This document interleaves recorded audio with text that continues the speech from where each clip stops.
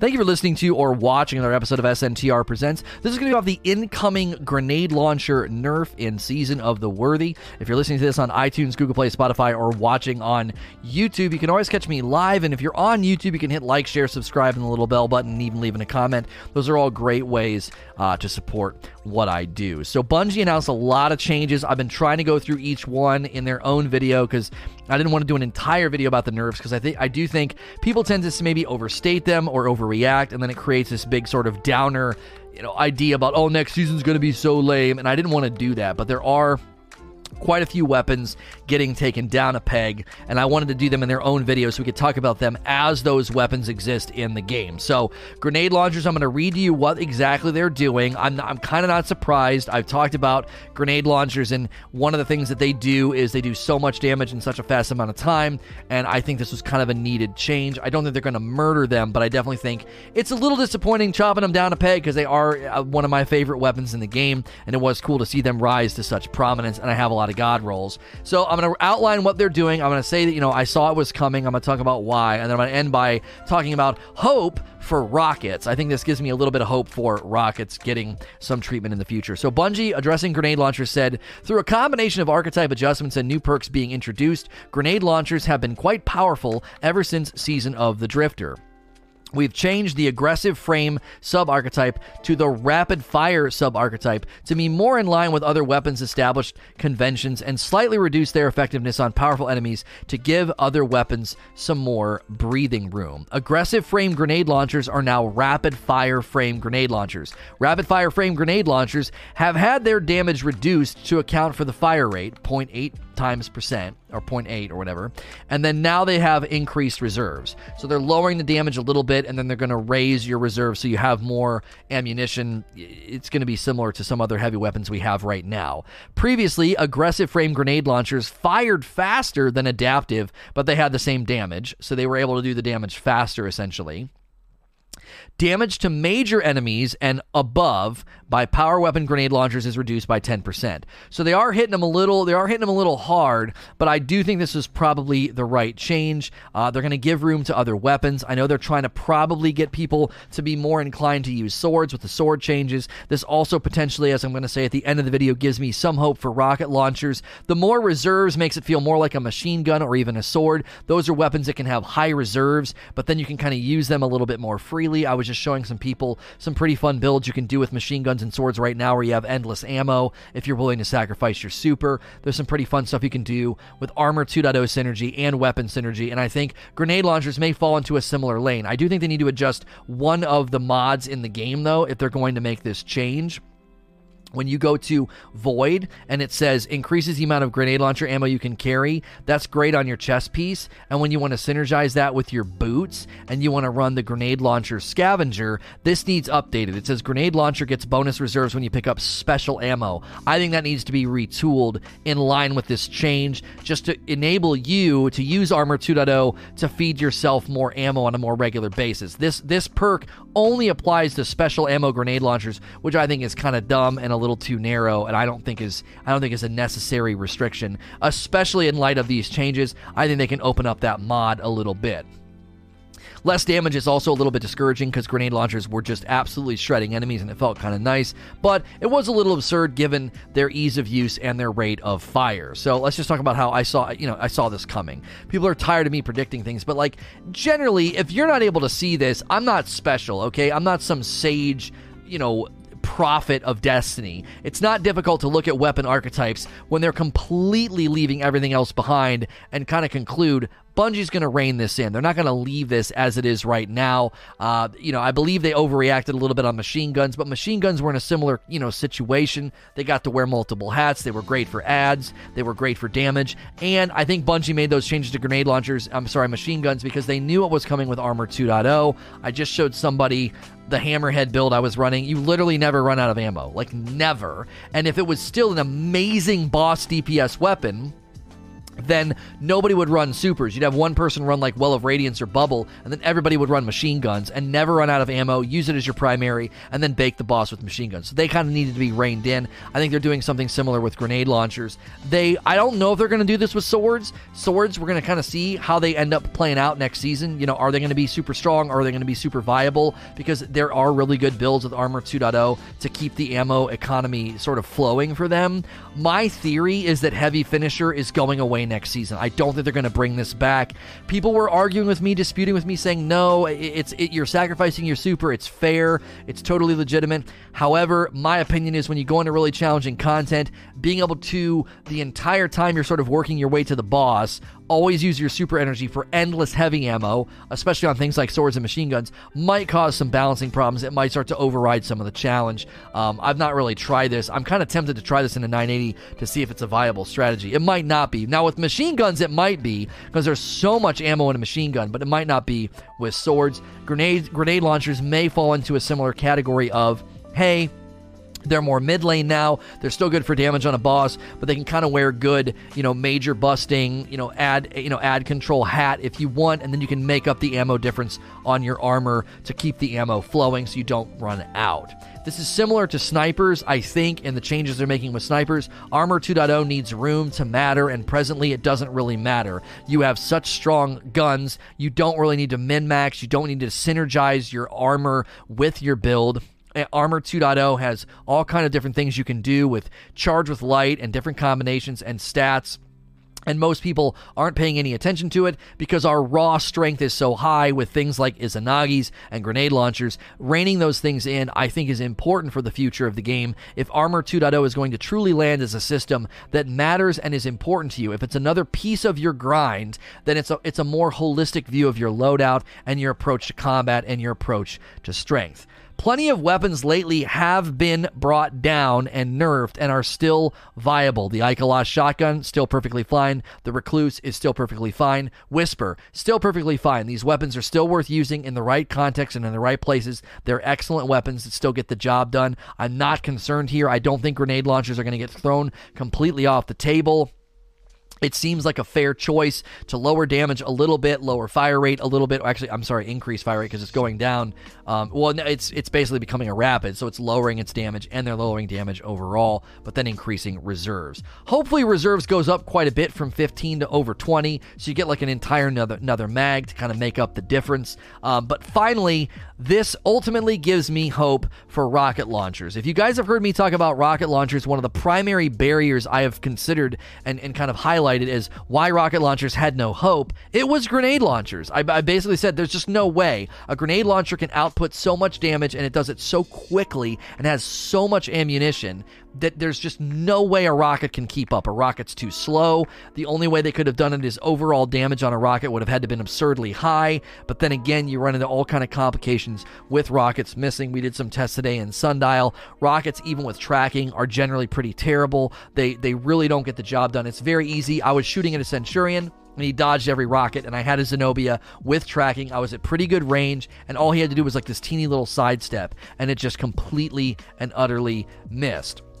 And rockets were bad. I agree. Rockets were bad before grenade launchers were good, but grenade launchers being good and viable makes it almost impossible for the current iteration of rocket launchers to kind of get there. And grenade launchers were insanely high. Like, they were very, very, very efficient. There was no conceivable way that I could see, and all the things I thought of to really, really help without kind of bringing grenade launchers down into a better lane. Now they could start to examine things like maybe putting 2 rockets in the chamber, maybe giving all rocket launchers an increase in reload, so they reload a little bit faster. Overall damage should probably also go up on rockets. They're slow. They are difficult to kind of land the shot. If you miss 1 or 2, that's really going to kill your DPS on a boss. They could maybe afford to bring back grenades and horseshoes on some of the archetypes, maybe make it intrinsic. I know that grenades and horseshoes is on the truth, but it's not really anywhere else. And I don't want to have to only get good damage efficiency or efficiency out of the weapon. I don't want to have to run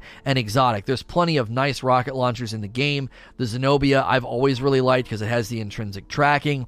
There's a handful of others that just look big and mean and nice, and they're just completely not worth running. So the hope here would be, and I know people are like, well, why not just buff rocket launchers, Lono? It's not always that simple. You can't just buff a rocket launcher and leave grenades alone. Again, when you look at the overall damage output of a weapon like the Izanagi's or aggressive frame grenade launchers with spike nades, their ability to do damage was not just high, it was insanely fast, so the efficiency just goes through the roof. And there's no way to have other things catch up. You can't have a rocket launcher catch up with that unless you completely change the way rocket launchers function, and that kind of breaks the game down and ruins the vibrancy. If all the weapons start to feel samey because you want them to all do similar damage, well then rockets are shooting crazy fast, and rockets have tons of ammo. Okay, you just turn a rocket launcher into a grenade launcher. So to bring grenade launchers down a little bit gives room hopefully for rocket launchers to come back up. Maybe not this season, maybe in a future season. They're probably wanting to push us more towards swords this season. That's okay to kind of have those seasons of dominance, and then maybe in the future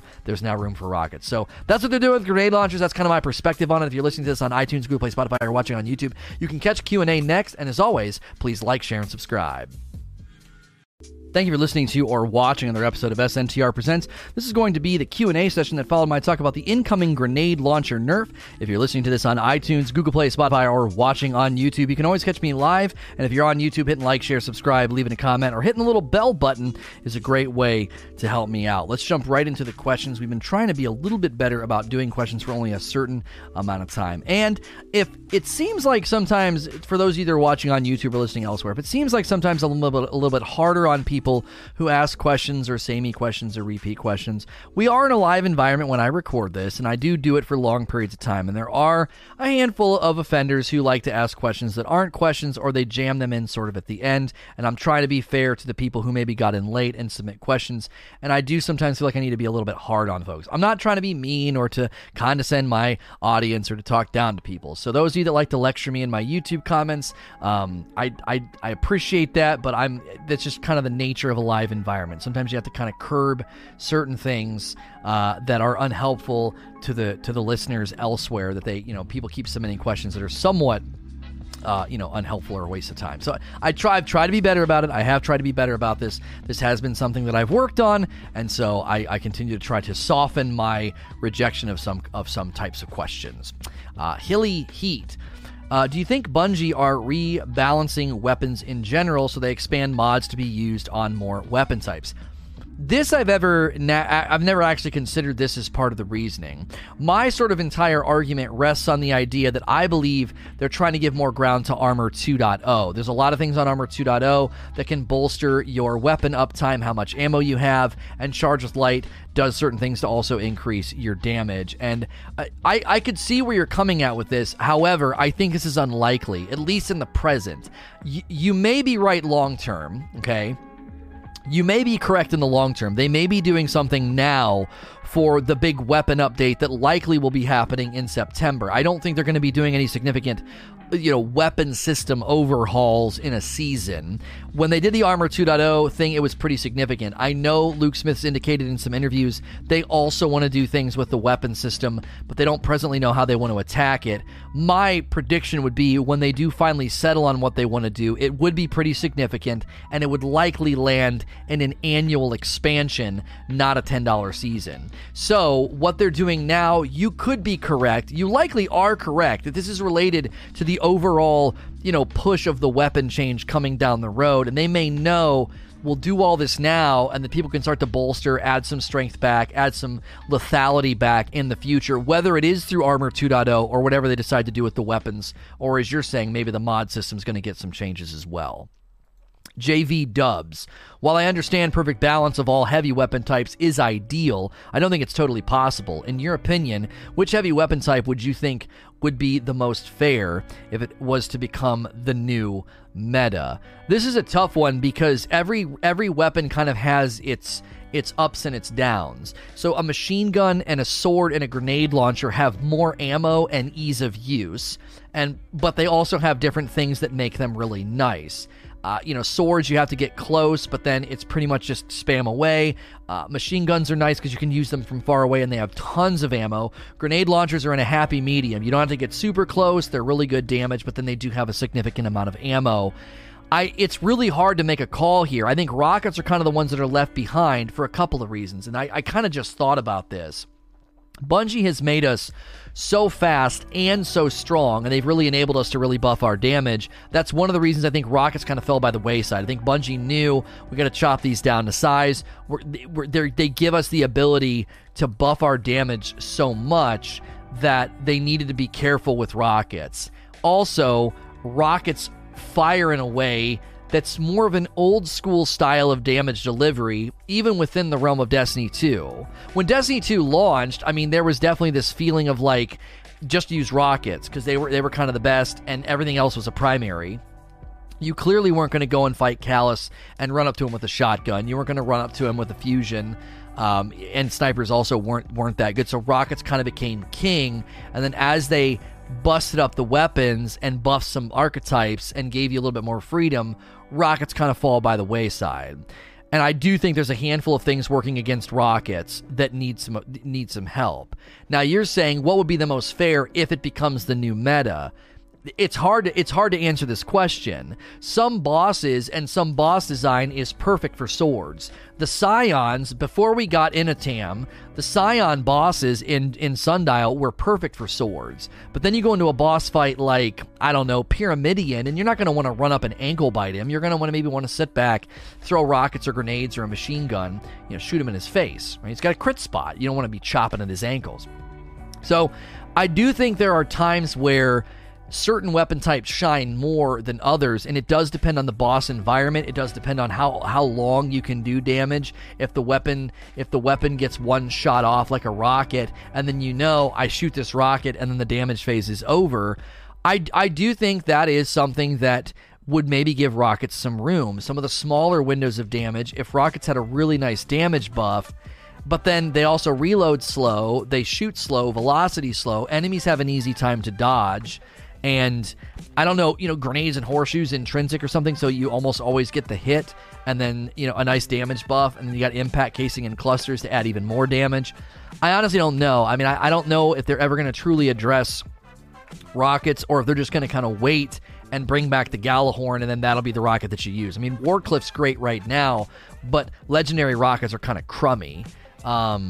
This is something that's been a problem for a while in the heavy environment, is that if you're going to run a heavy, just run an exotic. Just run 1K voices, just run Whisper, just run Thunderlord, and the others just kind of sit there. And then when they finally gave machine guns some footing, and it was like, oh, I can run a legendary machine gun like Hammerhead, and I don't need to run an exotic. That's nice. Ooh, legendary grenade launchers have been nice, right? It frees you up to run an exotic somewhere else. That's a nice thing. Bungie needs to continue to push for that, to where... And to some degree, I think they are trying to do this. Like, the exotic heavies are still going to be slightly better than legendaries. Legendaries are going to get the job done, and you might feel that freedom to kind of move things around. But my biggest concern with anytime they start nerfing heavies and tweaking heavies is we go right back to that narrow, just run an exotic. There's no reason to run any of the legendary heavies. Now, swords, again, are getting a focus, so that may be Bungie's push to say, hey, we did it with grenade launchers, we did it with machine guns, now we're doing it with swords. We're going to give you a reason to run swords as your legendary heavy option, and then that frees you up on exotics. Grenade launchers will likely still be viable and worth using. We'll have to wait and see about rockets. Linear fusions, honestly, are probably going to be the go-to legendary heavy next season. Line in the sand, if I were you, I'd be focusing on getting a really, really good line in the sand before next season. Try and get firing line and rapid hit. This thing is a monster, and it's going to be nice for shooting from a distance, and it's going to get good damage. I honestly think line in the sand will become one of the go-to meta weapons next season, as well as, obviously, I think Whisper is going to kind of rise back to prominence again. Machine guns, unless they get some treatment, machine guns will likely kind of stay in the dustbin. They really don't do enough boss damage, and for ad control, it's nice in something like Sundial when you run a build like I've outlined with Eternal Ammo, when you run Storm of Lead and Heavy Ammo Finisher. you're constantly getting ammo back and feeding your super. It's a really, really nice synergy. But by and large, that's not like endgame viable. I doubt you're going to go into a Grandmaster Nightfall and do that. Now, I could be wrong. I don't know. I said earlier, it'd be kind of nice to run a machine gun as your primary in a Nightfall ordeal or in a Grandmaster Nightfall and see if it is a viable strategy, because it's really, really strong. I mean, your ability to keep ammo flowing as long as you're willing to give up your super is actually really, really nice on both swords and machine guns. So I don't honestly know if there's a weapon type that is, as you say, the most fair to be the meta, because there are so many instances where you might not want to use a particular weapon. Swords especially are going to be really contextual. If they can start to absorb Stomp and turn the tables on Stomp, swords will become very, very popular because everybody hates Stomp. So, side quest.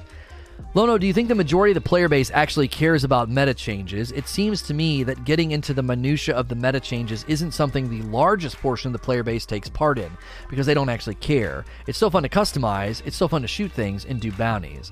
I mean, a lot of times this I believe is a helpful perspective to bring to the table, because to a certain degree, I think we get very jaded and we get sort of very narrow in what we think and what we do. We're like, oh, these things are of the utmost importance. These things super, super matter. And then the rest of the player base is like, what the frick are you talking about? Like, people getting bent out of shape about snipers and Izanagis. Now, I don't like to do this in too strong of a way, though. There's a real danger in the community of folks in a position like mine or other folks that have a lot of eyeballs on them getting exasperated by complaint and sort of denigrating the frustration.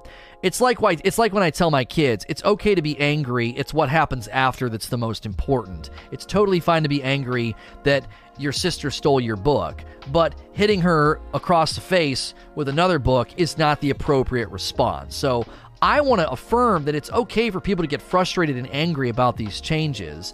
It's the follow-up that matters. Are you providing your feedback in a constructive way? Are you calling me names on my YouTube comments because I get, you're too emotionally unstable to deal with, opinions that are different than yours? Are you lashing out at the community managers on Reddit? These are things that are ultimately, my wife's reading a book on parenting. Like, acting out like that for attention is childish. Like, you're acting childish. Like, that's...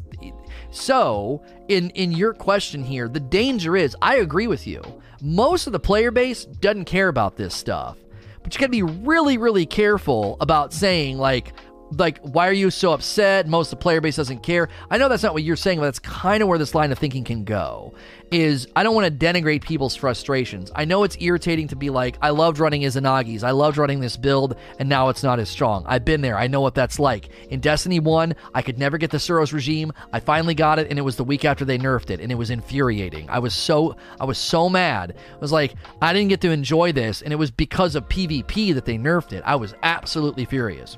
And so I know what that's like, and I always want to be careful. As I said last night on the podcast on the Rageous Roundtable, and I've said this a lot recently, if you do something to satisfy Steve, you're going to make Bob mad. And if you do something to satisfy Bob, you're going to make Steve mad. There's competing interests and competing mindsets in the community, and you always have to be careful that, like, it's okay for Steve and Bob to be frustrated by a change, and I never want to make it sound like I'm so exasperated with complaints that, like, your complaints aren't legitimate and I get really dismissive. I've done that in the past. It's very easy to get kind of frustrated by other people's what feels like constant frustration, when the reality is people coming in here and complaining about Izanagis probably aren't the same people that came in and complained about whatever happened last time, right? So it's like, we just have to take on that mindset, I think, of the game is going to ebb and flow. It has always ebbed and flowed. There has never been a consistent, never-ending meta of, I always get to use this build and this weapon, and it's always the primo, it's always the best. It's never been like that. It'll never be like that. And even though most of the player base is probably unaware of a lot of this stuff, the rest of us have to kind of take on the mentality of, it's okay to get passionate and excited and angry, but keep in mind, a lot of the times when you're defending and getting angry about Izanagi getting nerfed or grenade launchers getting nerfed, keep in mind, that's not what you were running a year ago. You started using that because Bungie made changes in the meta. They made changes in the loadouts. They made changes in the power, and you gravitated towards those weapons. And part of that is just the journey of Destiny. It's never the same gun, same loadout for very long. That's part of the, I think, if you can get into the headspace about it, that's part of the fun. That's part of the appeal. And, you know, if you can take on that mentality, then it is irritating, but you can then enjoy, like, oh, well, I'll check out swords next season. I'll check out these new seasonal mods. I'll check out the new builds, the artifact, and see what could I come up with to kind of get back to pinnacle strength again. Arzani, do you think that we will get a trailer for the new DLC soon, perhaps today? It's unlikely to be today. I would think next week, on Tuesday, we'll get either a trailer for next season or like a little short video or something, a teaser. Now, the quest line is not happening today. Today is Tuesday the 25th, so if you're listening to the audio recording later, what I'm saying is not necessarily relevant to you, but to the people that are in the live audience. There is no quest today. The quest that we're unlocking from Empyrean Restoration completing is either going to land Friday or next Tuesday, is my prediction. It's not landing today, confirmed by Dylan. So there's nothing happening today other than the fact that we're all going to start cashing in, the whales are going to start donating, and we're probably going to hit the Empyrean Restoration total goal tonight, like this evening sometime. You know, we need like 1.5 billion, and the whales are going to start dumping, and it's going to happen really fast, I think. The Real Sticky, do you think with grenade launcher changes, introducing some high damage 90 to 100 or 100 RPM launchers would make sense, since they seem to be making the change based on RPM damage ratio, at least to the 150s? I love where your head's at, I really do. The thing is, once you start to go down to a 90 or 100 RPM grenade launcher, you may be actually just designing you might get down to like a rocket launcher. I don't know. I mean, rocket launcher RPM's 15 and 60. So, you know, and I don't know if that's the best example on the Wardcliff. I mean, 25 on a Bad Omens. RPM doesn't really matter on a frickin' rocket because there's only one in the chamber. I guess it matters if you get Ambitious Assassin and there's two in the chamber. So I would say that's a year one Galahorn, 100 RPM. Yeah, my concern would be you're starting to dip into where rocket launchers should go. Rocket launchers could maybe afford to go up in RPM and put two in the chamber, and you're kind of dipping into our world. Like, if I'm a rocket launcher, I'm like, hey, get out of here. No. Grenade launchers are supposed to be kind of fast and kind of saucy. They're like an explosive machine gun. They got higher reserves, slightly lower damage, and a faster fire rate. And rocket launchers are supposed to have lower reserves, lower fire rate, higher damage. That's kind of the way it's supposed to work. So you got to be careful dipping down into Mountaintop's 90. I mean, again, RPM on a single fire is not really the debate here. The RPM of a grenade launcher, when you go thum, thum, thum, is what he has in mind here. And what he has in mind is lowering down from the 150 down to like a 90 or 100, but then getting really high damage. Listen, I'll be honest. I like your idea. I do. I'm like, oh, do that. That'd be awesome. Unfortunately, you're going to make it even harder probably then for rocket launchers to get help and become appealing by doing this. You're expanding the reach and the spectrum of grenade launchers, and you're dipping down into where rocket launchers could live. And so I'm like, hang on a minute. Let them work on rocket launchers, and then maybe you can get your heavy, grenade launcher. Maybe they could do a heavy 90 RPM exotic grenade launcher that's just crazy looking and launches like really, really slow, almost like rockets or something. I could get behind that, and maybe you have to really lob them. You have to really arc them because they're heavy and they land and they do all kind of crazy stuff. But as far as an actual archetype itself, I would want them to address rockets before doing this. There is a part of me that as soon as I read your idea, I got excited. I was like, ooh, that sounds actually pretty awesome. But at the same time, I'm like, well, they really probably should address rockets before doing this. We've had some subs roll in that I haven't had a chance to call out. Ben with 20 months got my hoodies yesterday. Very comfortable, thanks. Yes, the hoodies are awesome. I'm wearing red. My wife's teal is showing up today. Team red and team teal. A house divided. Patty Whack with 13 months and 2 months from Basic Room. If you guys are listening to this on iTunes, Google Play, Spotify, or watching on YouTube, and you're interested in these cool Tron hoodies, they're red and teal. I think they're really cool design. Teespring killed it. Just go to Teespring and look for Say No to Rage. You'll find them. Royal Sasha. Did I answer that question? I did. Royal Sasha. With power weapon grenade launchers getting changes, what do you think about special ammo grenade launcher performance compared to other specials? Besides mountaintops, they don't get used. I actually really, really like the wave grenade launcher that they came out with this season. However, I understand why a lot of people may avoid it. It doesn't have a ton of play. It's not the greatest thing ever, but it is fun. The wave frame, I think, is enjoyable. And going with auto loading and I can't think of the Demolitionist. I'm sorry. The name went right out of my head as I was about to say it. Auto loading and Demolitionist is really, really fun. You throw a grenade down you shoot a grenade out of Martyr's Retribution, you throw a grenade, and now your Martyr's is reloaded by Demolitionist, and you shoot another one. If you don't have grenade energy and you shoot this Martyr's Retribution off and it makes that line of fire and you get 4 or 5 kills, it actually gives you a really good amount of grenade energy. So this thing with Demolitionist is actually really fun. And you can output a lot of damage. I mean, putting it on the ground, hitting something with a grenade, and putting down another one, that's basically 3 grenades in a row out of something that ordinarily puts like 1 down, and then you got to reload it, and you got to kind of wait. So you can kind of shrink that damage output and make it real fast and real quick whenever you use it in that way. And auto-loading is just really, really nice. I generally only ever want to have auto-loading on a fusion rifle or a grenade launcher like this, so that anytime I pull it out, it's ready to rock and roll. It's ready to go. Next question from Deeds. Now, to your question, though, let's go back. Hang on. To your question, what about the rest of them? There's not a lot of them, so I'm not going to lose a ton of sleep over Orwing's Maul and the Malicious Birthright and the Truth Teller and Flash and Thunder. I'm really not. It's unlikely they're going to do anything with these, but as I said in my talk, I do think within the realm of grenade launchers, Bungie needs to consider going to Void Affinity Boots and changing Grenade Launcher Scavenger gets bonus reserves when you pick up special ammo. That needs changed because they're lowering grenade launchers to enough a degree that I think this scavenger perk needs to open up and apply to both special and heavy grenade launchers. Deeds.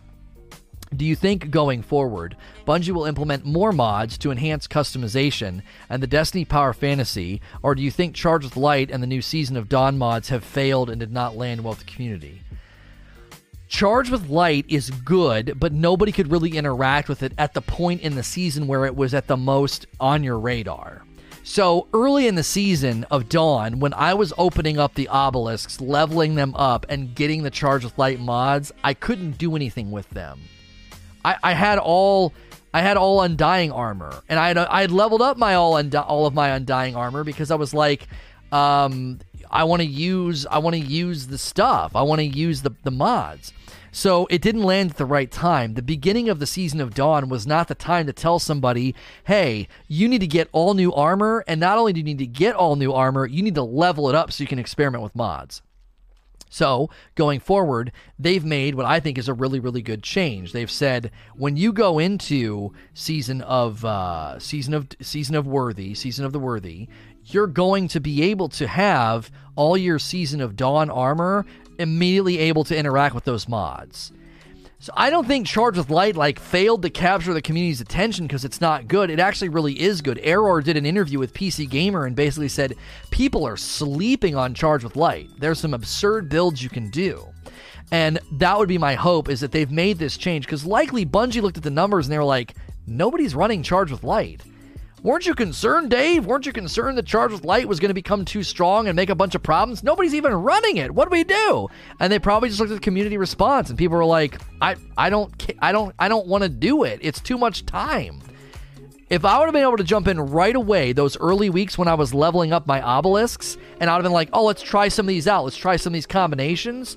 I would have tried it out right away. Why not? I mean, I wasn't doing anything. I wasn't doing Garden of Salvation runs. I'd be like, yeah, let's move some mods around. I didn't need my Nightmare Hunt mods anymore. So, I just thought of something.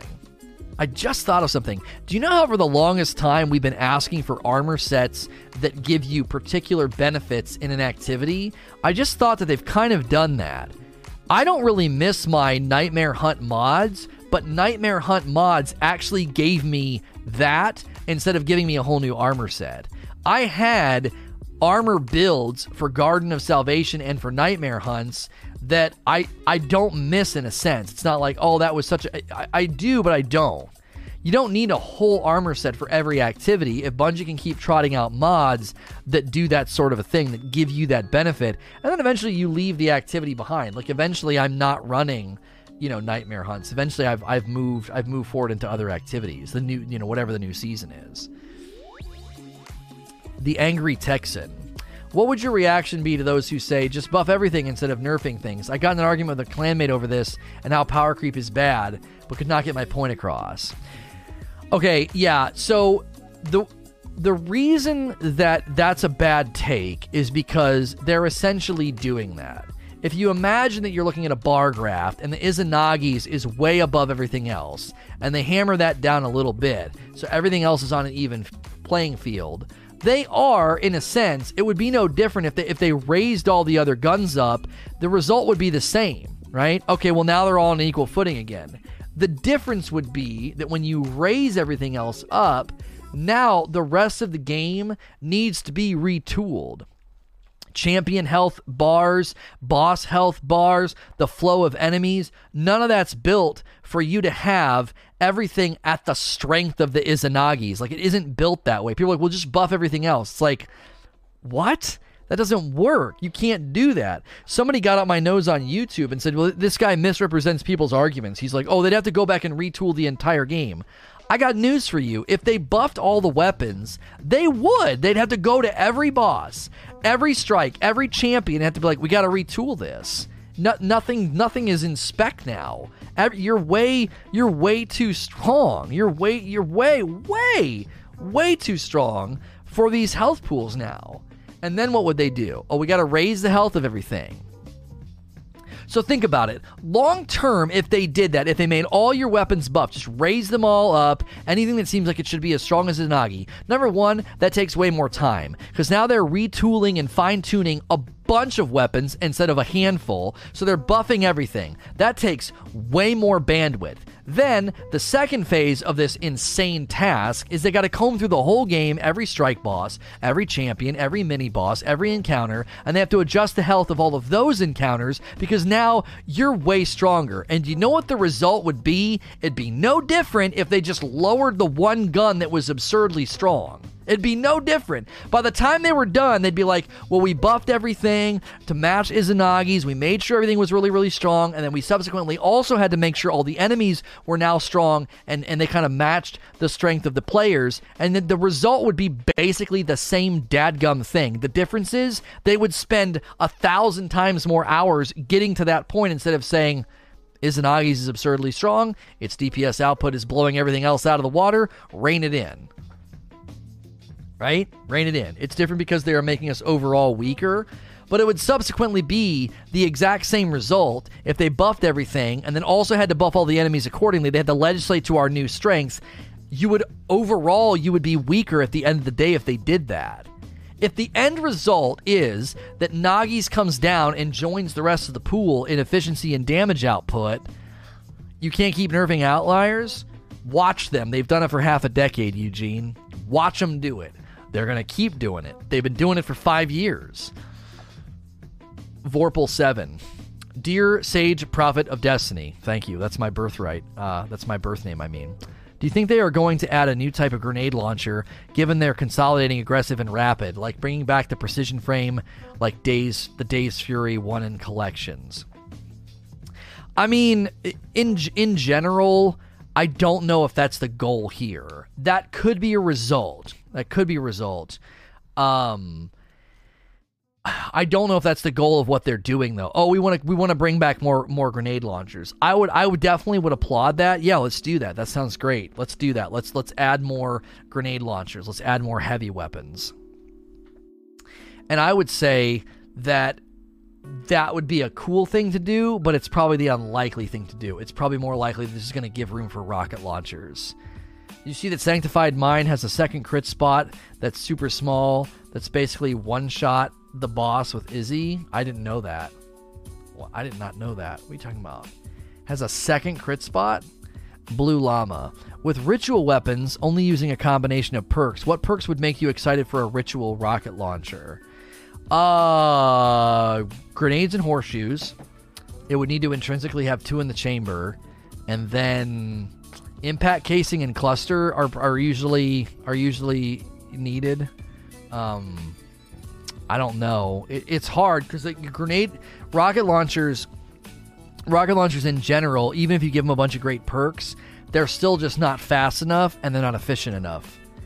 They're just not. So 23 months from Josky, thank you. Getting close to the gold badge. Lockwood says, based on the recently announced changes to the seasonal mod slots to accept prior that armor in the following season's armor mods, do you think that the Obelisk seasonal mods and Charge with Light mechanics will stay after Season of Dawn ends? Well, the mods aren't going away. They've actually made that clear. The mods are staying, but you will then need to keep Season of the Worthy armor. The most recent and relevant armor that will be able to use Charge with Light will be Season of the Worthy. So if you get into the summer season and you start grinding for the new armor and you start wearing summer season armor, you won't be able to put Charge with Light on it. So you have to keep some of that armor around. Now, I deleted all my Dawn armor. I was like, I don't care about any of this.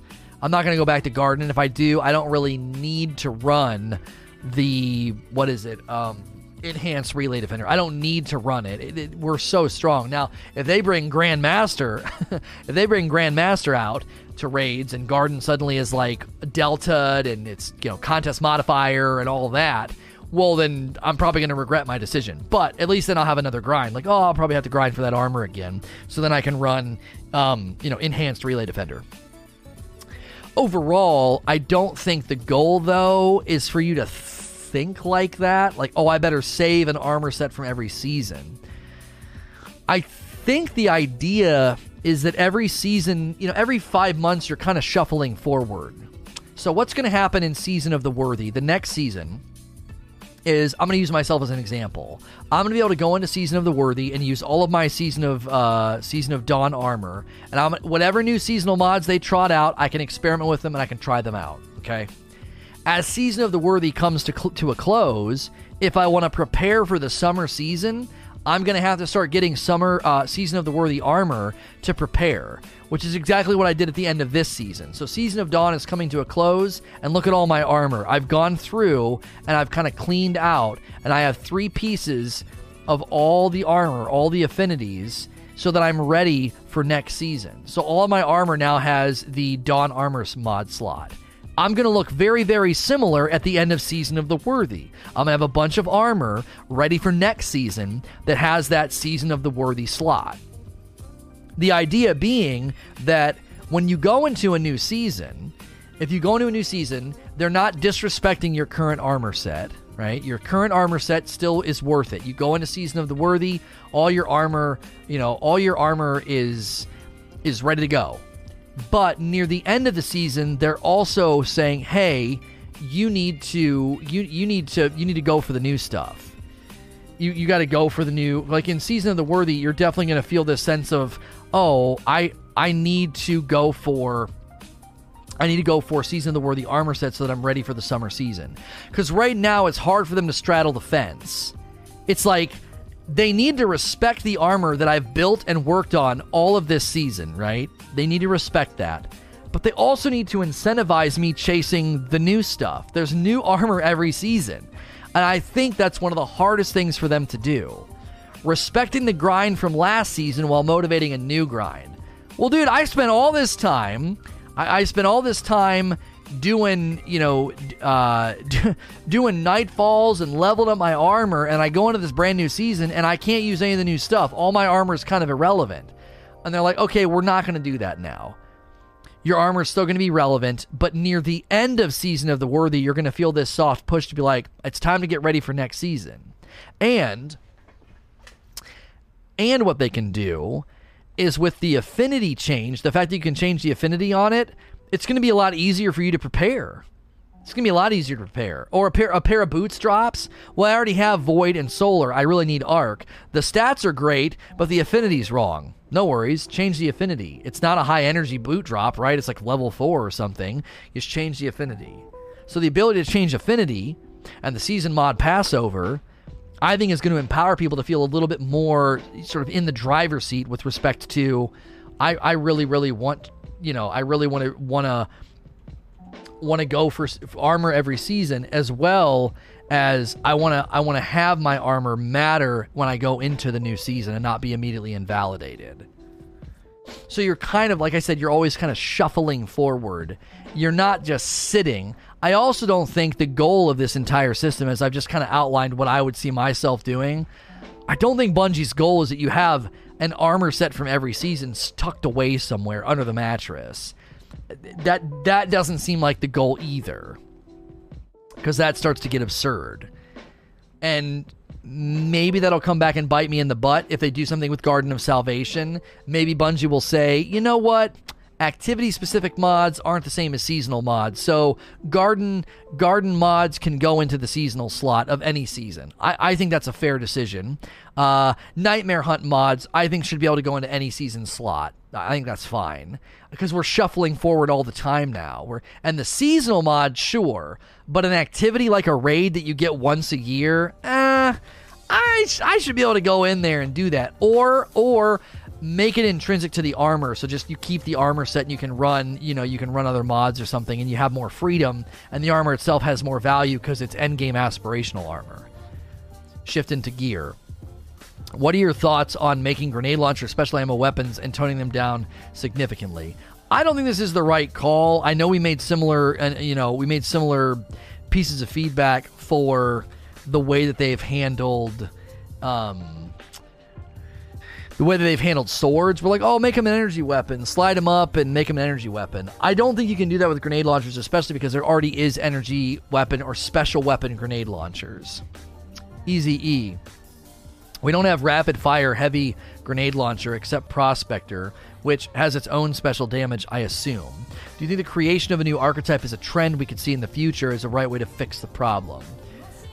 Maybe. I mean, it's hard to know, because we have to remember that it's weird to say this. We're still living under the shadow of Destiny 2 vanilla, and I think that that's true even in the grenade launchers. Because Bungie's like, oh, make grenade launchers stronger. And they're like, okay, cool, let's make them stronger.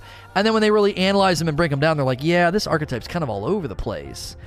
Because it originally was at a time where it launched during double primary, and pretty much everybody was using rockets. So I still think we're living under the shadow of some of the bad design in D2 vanilla, and they're still going back and having to fix some of that stuff.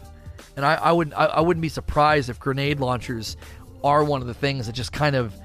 They didn't really mess with any of those things until now. They just gave them a damage buff. It's Callan says, with the shift in meta coming along with nerfs next season, do you think the changes are justified? How would you approach weapon balancing, if at all, if you were in the same position as the devs? I think what they're doing is just fine. They have never, in the history of the game, just left an outlier alone. Oh, no, that's fine. Yep, no, that's totally fine. Yeah, Ikelos Shotgun is doing more damage than all of the exotic heavies in the game. No, that's totally fine. It's a legendary special weapon. That's fine. Leave it be. They can't do that, okay? The Recluse SMG, the Mountaintop, these were things that we're doing that were essentially well outside of their intended use. They were not intended to be used in that way. So I don't think I would approach it in much of a different way. I don't know. If they were to say, we're going to leave it, how do you motivate people to go to other weapons and to other things? People talk out of both sides of their mouth. They're like, well, I don't really have a need to chase anything because I already have an optimum DPS build. I don't care how many god rolls you throw at me. I don't know how many god rolls are in the game. I don't care how cool Charged with Light is. I just run this. It's an optimum build. Everyone's thinking like D1 players. What's the optimum build? Oh, you throw on this exotic and you get a god roll on this gun and you're basically done. You're kind of done. And then you could chase tier 12 if you wanted, but you really didn't need it. Bungie's trying to come up with a system where your armor is a part of your decision-making. It's a part of your loadout. It's a part of your sense of strength. And everyone's just like, well, all that matters is the guns. What's the best gun to use? You're thinking like a Call of Duty player, right? You're like, what's the best gun? What's the best gun? Everybody wants to stand in a well and use Izanagis and melt bosses, instead of being like, well, no, Izanagis and weapons like Whisper and 1K voices and things, these weapons will still be strong. But if you want to get to like an optimum build, optimum DPS, you're going to have to do a little bit more thought and a little bit more min-maxing and a little bit more crafting instead of just throwing on some outside the bell curve weapon. Triangle Choke. Are you at all worried that Bungie has said almost nothing about next season, or do you appreciate it being more of a surprise? It seems that they had a meeting at some point and said that the marketing of the seasonal content needed to be more subdued because it is less substantive than what most people are accustomed to getting. And when they hype up the train and they get the train going and they run a trailer and a stream and they go, oh, everybody's, oh my goodness. They did the same thing last season. Even their stream was very, very subdued. So, El Pinto Loco. If Controverse Hold gets nerfed like many expect, do you think it can be an unfair nerf since Titans will still have Skullfort for full shoulder charge energy back and Hunters have the one-shot knife cooldown reset without even needing an exotic? Yeah, that throwing knife from the Hunters is probably going to get looked at. The tracking on it seems kind of broken. I've seen some clips that just don't make any sense. I don't know if that's because of latency or what, but the tracking on that kind of seems broken. So now, as far as Skullfort goes, I don't know if Skullfort's ever going to get the footing that some of these other exotics get. Because, it's not One-Eyed Mask. And also, I think some of people's concern about... like shoulder charge and, Lord of Wolves, some of these other things. People are like, oh no, trials. I'm like, I don't know if this stuff's going to get the traction in trials because it's more of a slowdown. It's more of a slowed down game mode. And if you go charging in to try to shoulder charge, you're going to die, likely. And then the enemy's going to have your ghost. And then if you've never played trials, and a ghost in enemy territory is really, really difficult to overcome. Those early sloppy picks can really, really turn the tide of a match. Ramblin says, Controverse issue is not the cooldown. I'm not well-versed enough to talk specifically about Controverse, but I do know Handheld Supernova is likely to get nerfed in an indirect way. I feel like Handheld Supernova, left unchecked, will feel like Firebolts in D1 when Viking Funeral made them absurd, and it was so easy to control map because they were so strong. You could basically pre-nade every corner and just always have really, really good map control, and also sometimes get a nice early pick because you could make somebody so weak, you'd push them and sneeze on them and then you'd be dead. Like, Firebolts got indirectly nerfed. They may do something similar with Handheld Supernova. They may indirectly nerf Handheld Supernova. There's no counterplay to Controverse damage resistance. You just die. Okay. With respect to some of the other concerns people have about, Skullfort, Shoulder Charge, or Lord of Wolves, or Mindbenders, or, Mindbenders is too strong too. Mindbenders is actually stronger than Lord of Wolves. I don't exactly think a lot of those things are going to become a problem in trials, because when you slow things down and there's only 3 players, it's not like 6v6. We're going to find some dum-dum on a corner or somebody overextending or sitting on a choke point. You're going to play against teams that are going to really take advantage of the fact that you're playing sloppy and aggressive, and you're going to regret it. There were numerous times when I was very early to the idea of trials. I'm not a good player by any stretch. I'm not rambling, but I'm an experienced player. I'm pretty decent at shooters, but I was horrible about decision making. I can put down some decent shots. I know where to go. I know where to position myself. But decision-making, I was terrible about it. I would overextend all the time. I'd be unaware of my teammates moving and shifting, and I wouldn't move with them, and I'd get pinched. Like, my decision-making and awareness was always my issue in trials. I would always overextend. I would always be in compromised positions where I would get pinched early. And that right there throws the round very, very quickly. So I don't know about a lot of the things that are getting complained about in Crucible right now, if they'll have the same traction and veracity in trials as they do in like 6s. So we'll just have to, some of this we'll have to kind of wait and see. Ramblin says, handheld is a little strong, but I don't see it as a major issue compared to Controverse. Yeah, I'm not well versed. I don't even know what Controverse does for people and why people bring it up. I know handheld gets brought up because it's just like, it's one of those things that feels cheesy. It's like that one-hit kill cheese that people hate. And it's like, are you angry because it's one-hit kill? Or are you angry because it's frequency? Or is it too easy to use? Like fusion grenades at the end of D1. It felt like everybody was using fusion grenades and their tracking was kind of similar. Controverse lets you survive a 90 RPM sniper. It lets you tank while holding the grenade. Oh. Okay. So it's empowering. So it paired with handheld is a problem because it's empowering aggression on lanes and choke points, and that aggression's empowering you to get closer, and then the grenade just kind of becomes the finishing move. Is that kind of what people are doing? They use it as an aggressive push. You don't have a counterplay. They're immune. They hit you with a grenade, and now you're dead, and you felt like you couldn't stop them. It was kind of like whenever you saw a One-Eyed Mask Recluse Titan with their overshield, you're like, I'm dead. It was like seeing Godzilla come at you. You're like, I'm not killing this person. It's like Juggernaut. Okay, now I understand. I never had the full grasp on why people always paired the two together. I'm not a big PvP player. So it's likely then that they indirectly nerf that build by doing something to Controverse, because it again...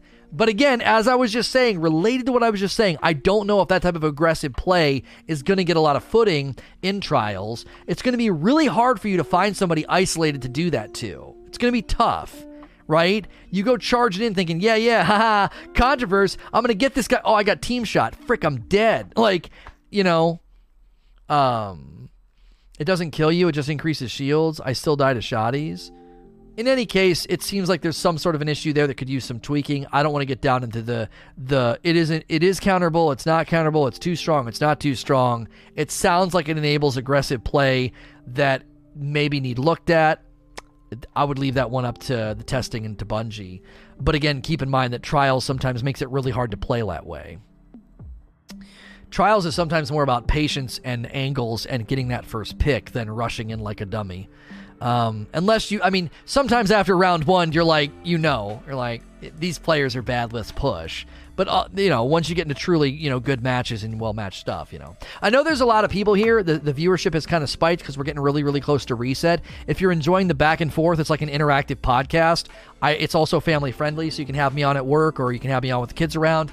I stream pretty much every day. It's kind of like a podcast you can lurk to and listen to, game to, keep me on in the background. If you're enjoying your time here, click the follow button and turn on notifications. That's a free way to support me and show up every day. Resets in 2 minutes, and I'm going to tell you right now, the quest line is not opening today. I hate to be the bearer of bad news. Dylan confirmed on Twitter that even if we do hit the Empyrean Restoration goal today, which we are likely to hit it 6 or 7 hours probably after reset, sometime this evening, we are going to hit it. And when we do, there is no quest, there is no mission, so I'm just going to kind of put your hopes to bed. It's likely to probably land on Friday or Tuesday next week because it is probably going to require some sort of an update to go out. I'll comb through now all of the weekly reset stuff with you guys. We always start with the Eververse. This is the ship that I've been waiting to buy with Bright Dust. I think it is really, really cool. I'm going to really, really gut my Bright Dust collection because I really, really like this gigantic, disgusting ship, the Prod. I love it. The bigger the ship, the better. So that is available for Bright Dust this week, along with the Byzantium Lotus shader. It also looks like there's a Viced Foundry set that you can get. I've actually not seen that. What is that? Oh, that's the ship. It's the front of the ship. They've got the zoom in. I was going to say, the front of the ship's kind of small. And there's a tweet in chat that we're trying to get a lot of attention on. I don't know if you guys have seen it. Thank you, Mel. You are super sweet. There is an LA event for Ori and the Will of the Wisps, and I would love to go. I didn't even know about it, so I told my agent to look into it, and I'm trying to kind of get on Ori and Major Nelson's radar. Like, I would love to go. Ori is a very special game to me. I started my streaming career with it. Let's go down here to more Bright Dust. Oh, the Lord of Wolves ornament is Bright Dust this week. The Packmaster's Command. That thing is nasty looking. Amalon Shell and the Amalon Sparrow. Thank you to everybody who has liked that tweet. I greatly appreciate you supporting the channel like that. I literally 5 years ago started streaming with Ori. That game convinced me I wanted to become a streamer, and the sequel's coming out like right around my 5-year anniversary. It's so serendipitous. I would love to be able to go to the event. It'd be a really cool moment. So let's go check Spider. We're going to go check Spider.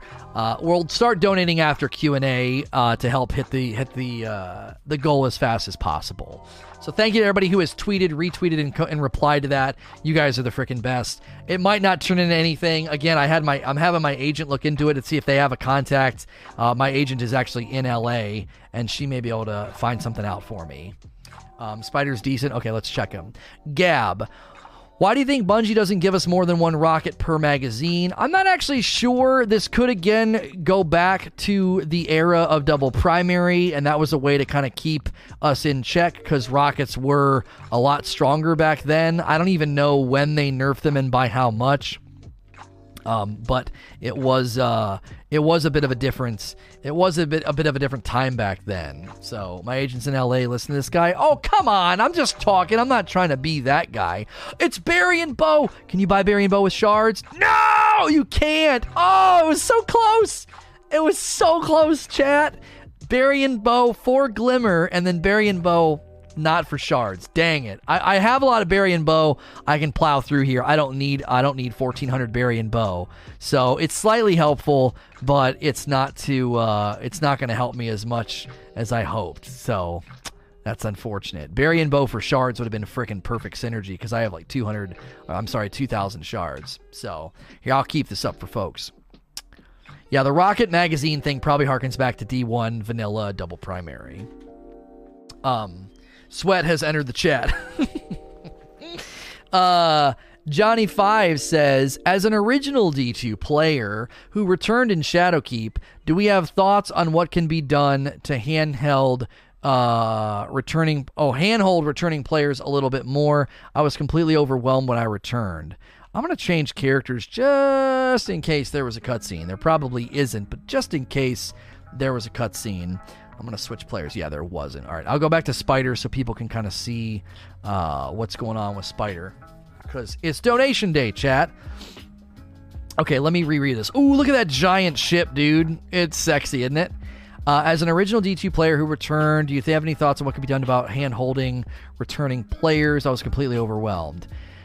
This is a tough one. I've gotten this question recently a lot. If they focus too much attention on returning players or new players, then the danger is, okay, the ROI on that is difficult to measure. So if they devote a bunch of time streamlining the early game, there's a couple of questions I would have. How much time are new players even going to mess with all of the vanilla content, all of the campaign, adventure, all of that stuff? How much time are they going to mess with it? Is the lion's share of those returning players, are they even concerned with those things? Do they even give a rip about those things? That would be my big question. My second question would be, is that something that is a front burner priority issue right now? And I come to the conclusion that those both get kind of a, maybe, I don't know. Like, that's up to Bungie to decide. Being a free-to-play entry point and getting those players in and having fun so they turn into purchasing consumers is obviously important. Primarily, I think Bungie's sort of leaning on the season pass to do that. As long as you're playing this game, as long as you're doing stuff and leveling up, every time you level up, this thing is barking at you to come here, and they make it very, very front heavy. So by the time they get to level 10, my thought would be, and this is probably at least part of Bungie's thought on the process, is they get to level 10, and they're looking down here at all the stuff they could get if they just ponied up the $10, right? This is far more likely, I would think, pure speculation here, this is probably far more likely to convert people into spenders than like streamlining the vanilla experience, if that makes sense. I'm not trying to shoot down your suggestion, by the way. Golden Boy, a friend of mine, said when he got back into Destiny recently, he was like, I was overwhelmed. Alex was like, I have no idea what I'm supposed to be doing. And a lot of people responded, and they were like, it's pretty dense. It's pretty thick sledding. And he was like, it's very, very overwhelming. So there was no new cutscene, Willie. So like when he said that, I was like, yeah, they could definitely afford to soften things up. But again, is that the right ROI? Is that the right thing to focus on? I truly don't know. I'm not saying they shouldn't. I just don't know if it's a front burner issue right now. They're really probably more than likely focusing on trying to feed us content. Paying consumers need to be fed content more than free-to-play players are given a streamlined experience.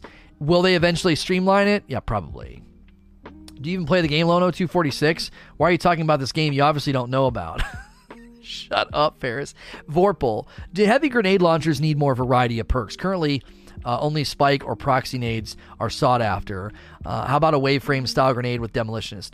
Yeah, there could probably afford to be some new perks put on grenade launchers. Unfortunately, what Bungie has done is they've made spike even more important.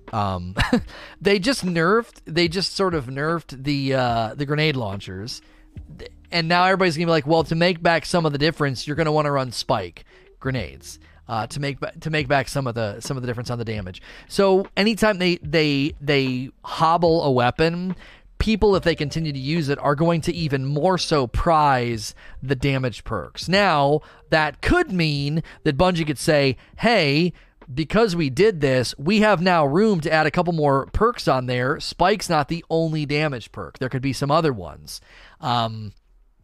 There could be one where each subsequent grenade adds a buff to the next. So as long as you're hitting the same target, if you're accurate enough, you could do sort of it'd almost be like a swashbuckler. It would be like 1, 2, 3, 4, 5, and the fifth grenade would cause a huge detonation and give you a lot of damage. There could be some things like that where they could say, we could do some more damage perks on those. Full court's in there, but full court's hard to even know when it's working. And I don't know if does it even pop up on the screen? I think you're just supposed to kind of like gauge, like be far away, try to be far away. It's hard to even know. So, Nightshade.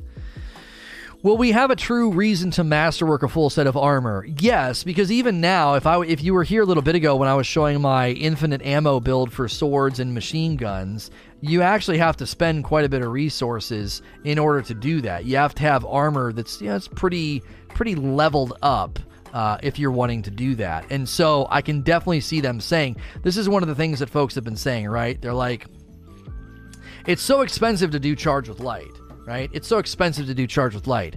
Well, they kind of have to do that. And one of the reasons they have to do that is it has to be painful for you to disrupt your entire loadout, right? If you're going to disrupt your entire loadout, then number one, they have to make it reasonable. Why would I do this? Well, Charge with Light's got some pretty strong stuff that you can do. Oh, okay, cool. So you can't just like slap that on top of your existing build. There has to be a slight pain in the decision of like, I'm going to trade this to gain that. Hand-laid stock in Destiny 1. Hand-laid stock gave you a ton of stability, but it hurt range. Brace frame gave you a ton of stability, but it lowered your mag size. That kind of trading one for the other thing, I do think needs to continue to be in the Armor 2.0 system, because if you don't do that, then people can just kind of like do whatever they want. Solar Brawler today, those of you that like to run the Genji 1000 Way of 1,000 Cuts build and strikes with the Hunter, Solar and Brawler is fun. The Nightfall strike is Pyramidion, the Ordeal, and then the 3 Nightfalls are the Corrupted, Exodus Crash, and Garden World. I forgot to read through these, sorries. The milestone, the modifiers on, Solar Brawler again in Sundial. That's right, they match strikes usually, don't they? That is a really, really fun one for 2. There's 2 really good builds here. There is the Peregrine Greaves build, really, really fun on a Titan.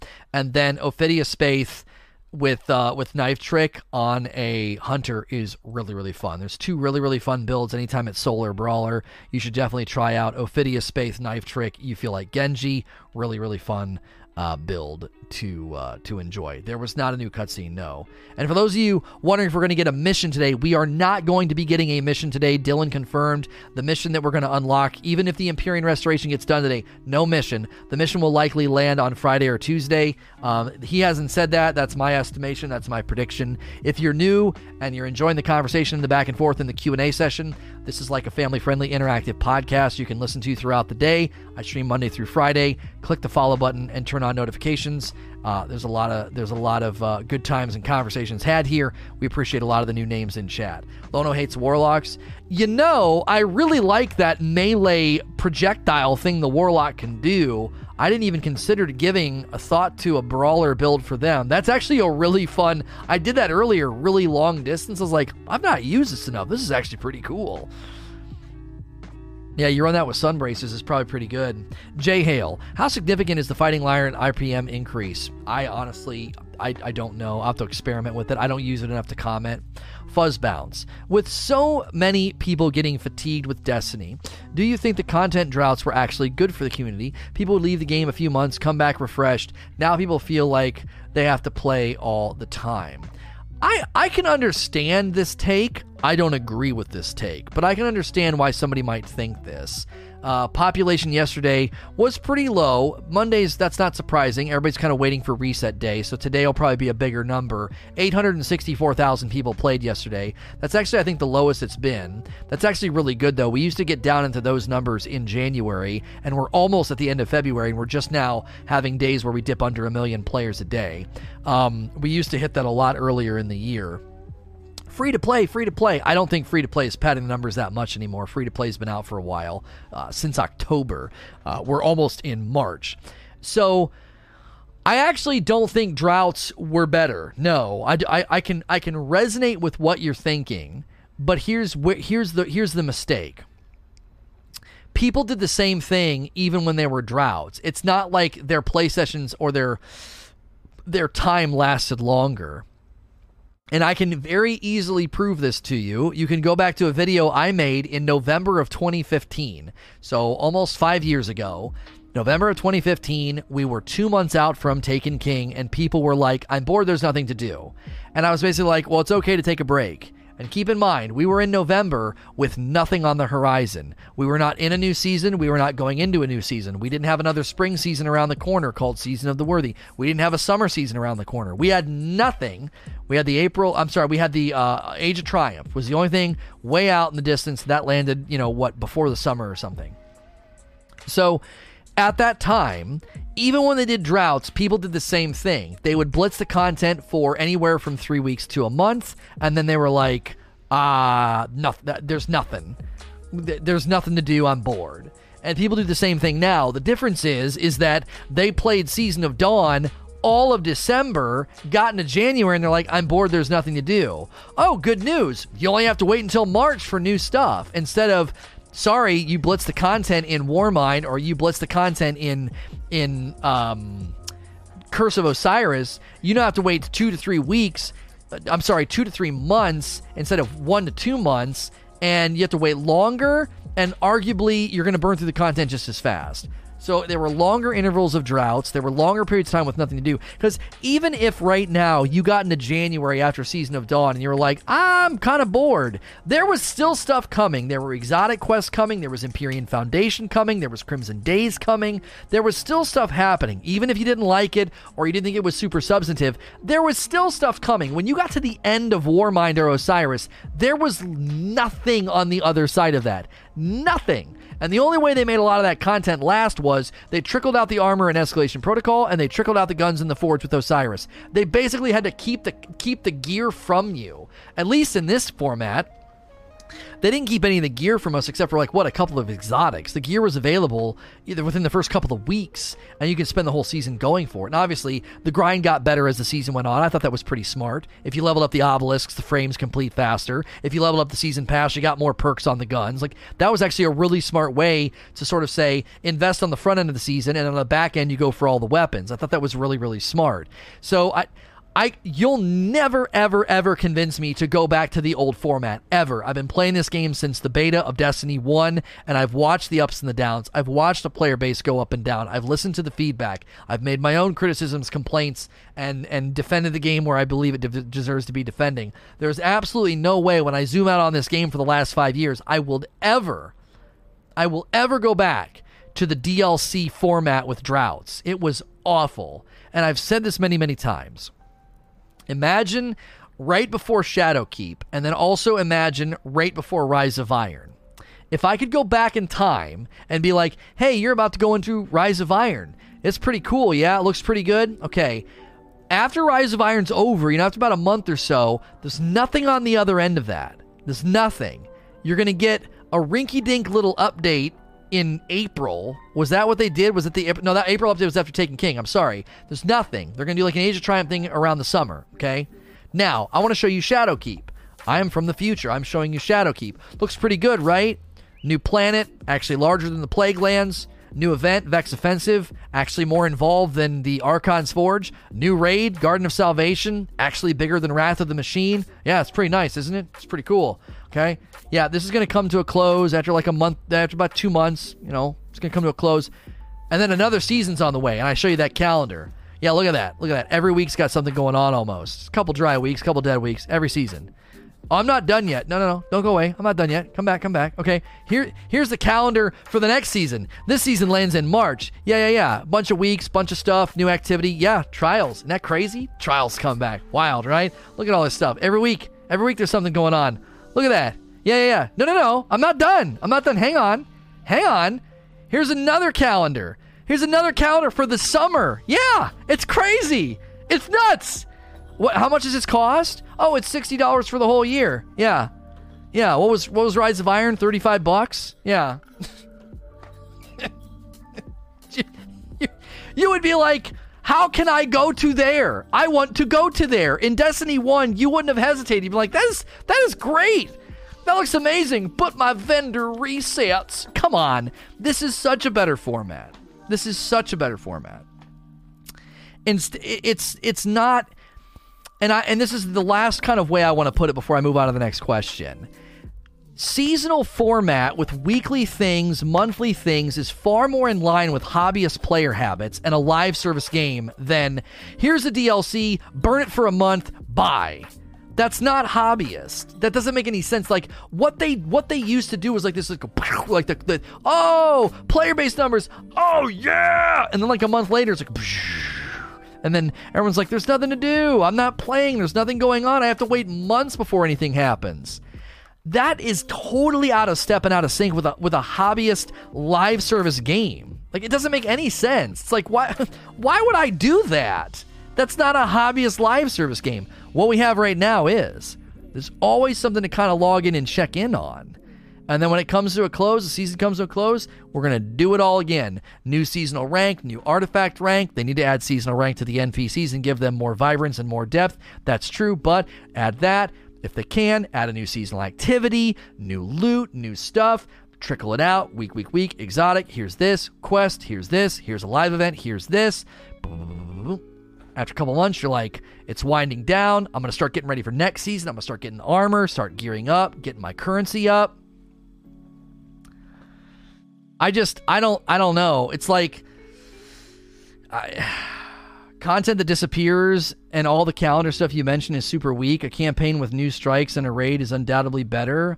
The raids in Osiris and Warmind were not raids. They were raid layers. And I can't be wrong if the player base is responding more positively to it.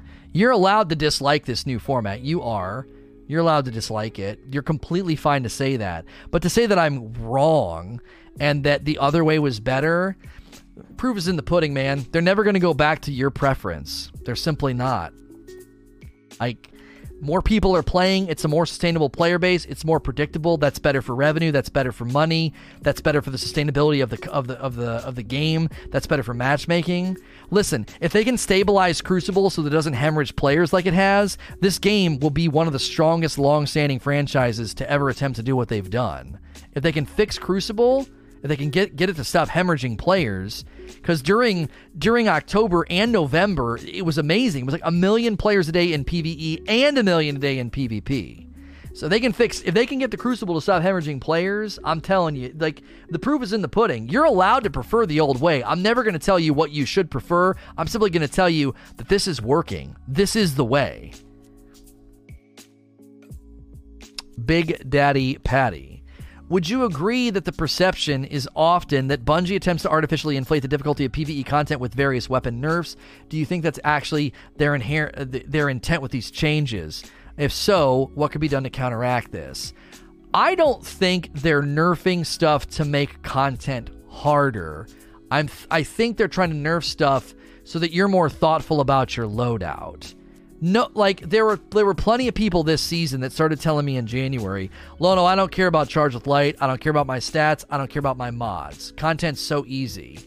All you got to do is run Izanagi's. All you got to do is run this, right? That's a very Destiny 1 way of thinking. Run the meta exotic, get a god roll gun, and just go to town. Boom. No, you don't need to worry about any of your stats, okay? I think Bungie, what I said yesterday is picture as if there's two lines. Raw damage is down here, optimum damage is up here. Right now, you can get to optimum damage and do almost nothing on your armor or your armor 2.0 or your loadout. And I don't think that's the ideal. I think the ideal is raw damage would be more down here. Optimum damage is achievable only through min-maxing, customization, and the right synergies. Currently, the Armor 2.0 system isn't really pulling you into it to consider like, oh, what are all these things I can do? I mean, Error does this interview with PC Gamer, and he's like, everyone's sleeping on Charge with Light. That, to me, is a sign that Bungie sees the potential of creating a bunch of really, really good strength and power within the armor system, but they're not going to really draw your attention there until they kind of say, you're not going to be able to blaze through all the content within Izanagi's anymore. You're not going to be able to just sit back and play passive. You're not going to be able to run something that's raw damage output is so absurdly high. Because more than likely, they ran tests, and they're like, well, if we nerf snipers in Izanagi, everyone's just going to go back to grenade launchers. Aggressive spike grenade launchers can do so much damage in such a short amount of time, everyone's just going to clamor back to them. If they wound the weapon a little bit, lowered a little bit, who knows what we could do to make it stronger? There could be new perks on the way for grenade launchers, maybe. There could be seasonal mods that enable you to, raise the lethality of the weapon or the damage or something. Like, one of the other things I think people forget too is you have raw damage that you can always buff. You can buff it with a well. You can buff it with the tether. You can buff it. You can use is it a debuff with Tractor? Is that how it works? I always forget how Tractor works. Like, there's so many things you can do to stack on top of your already existing strength. Like, the thing is, if you're going to look at the example I gave yesterday, my Tranquility Sniper has box breathing on it, and I was also running enhanced, Relay Defender. The way that I was approaching that fight is I learned I didn't even need box breathing. I didn't even need it. I was so strong. What I was doing with the weapon got the job done without box breathing. Okay. Again, raw power is so high. I don't even need to consider what can I do with my perks, my armor, my synergies to hit optimum DPS. I'm well above optimum DPS, and I don't even have to consider any of this stuff. So, I love you, Lono, but it's hard to believe they actually run tests properly. Cool, man. I really don't care what people that don't work at Bungie think about their processes and their testing, because you know nothing. You don't know more than me, and I don't know more than you. So when Bungie says, our goal is this, to achieve this, I just have to say, they have a successful franchise for 5 years. They've trotted out content before, and we've played it and been too strong, and they've had to rein things in. Like, this has been going on for 5 years. So to act like I don't really endorse the cynical sort of armchair criticism to be like, they don't test anything. They don't know what they're doing. They're a bunch of idiots. You know nothing about what they do. You don't.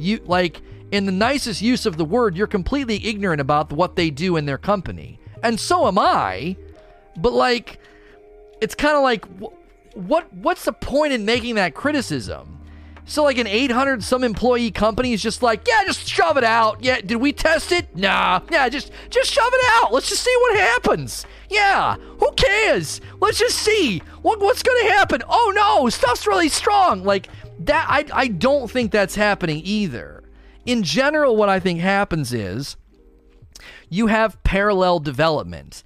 And Luke Smith tried to give us an insight into this. Parallel development leads to problems like what happened with Izanagi's. Izanagi's gets developed during Black Armory. It gets ignored for almost an entire year. Why? There's so many other means of outputting crazy damage. Whisper, auto-loading. They did the buff to grenade launchers. They did a really nice buff to machine guns. Izanagi's gets ignored, completely ignored. So then they roll out difficulty spectrum, champions, champion mechanics, champion mods, all these things. Okay, and because they made some adjustments to auto-loading and some tweaks and stuff, all of a sudden Izanagi's rides in and is like, hello, you've been ignoring me for 12 months. I am now the best weapon in the game. And people are like, can you believe this? Can you believe Bungie has to nerf it? Good job, Bungie. Did you test anything, Bungie? Did you guys even play your game, Bungie? And it's like, that it's not that simple.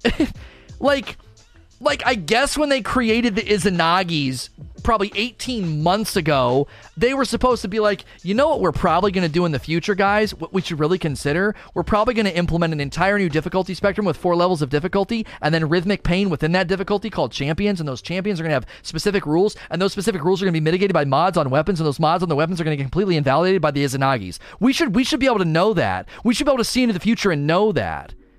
Get a freaking clue. Like, that's not even reasonable. There's literally no way they could have foreseen this problem.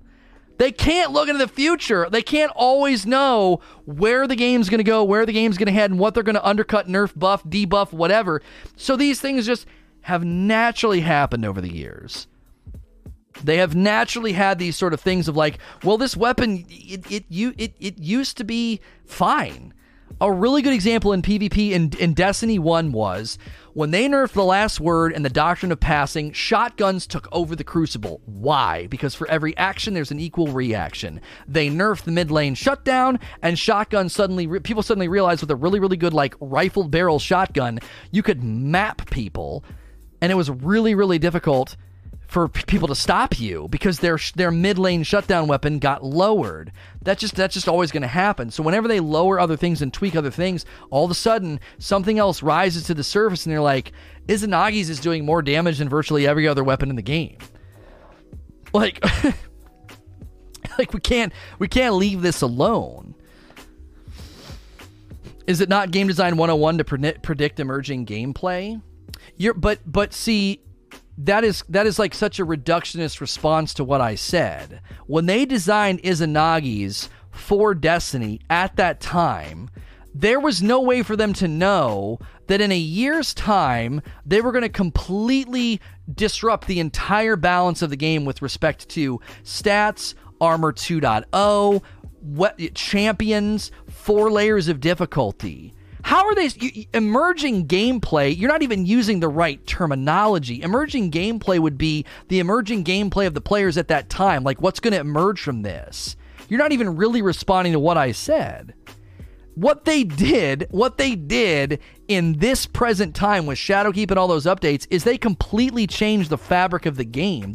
The flow of combat, the damage, the deltas, all of that's been changed. They even changed things like Rampage and a lot of other things. They've turned a lot of knobs.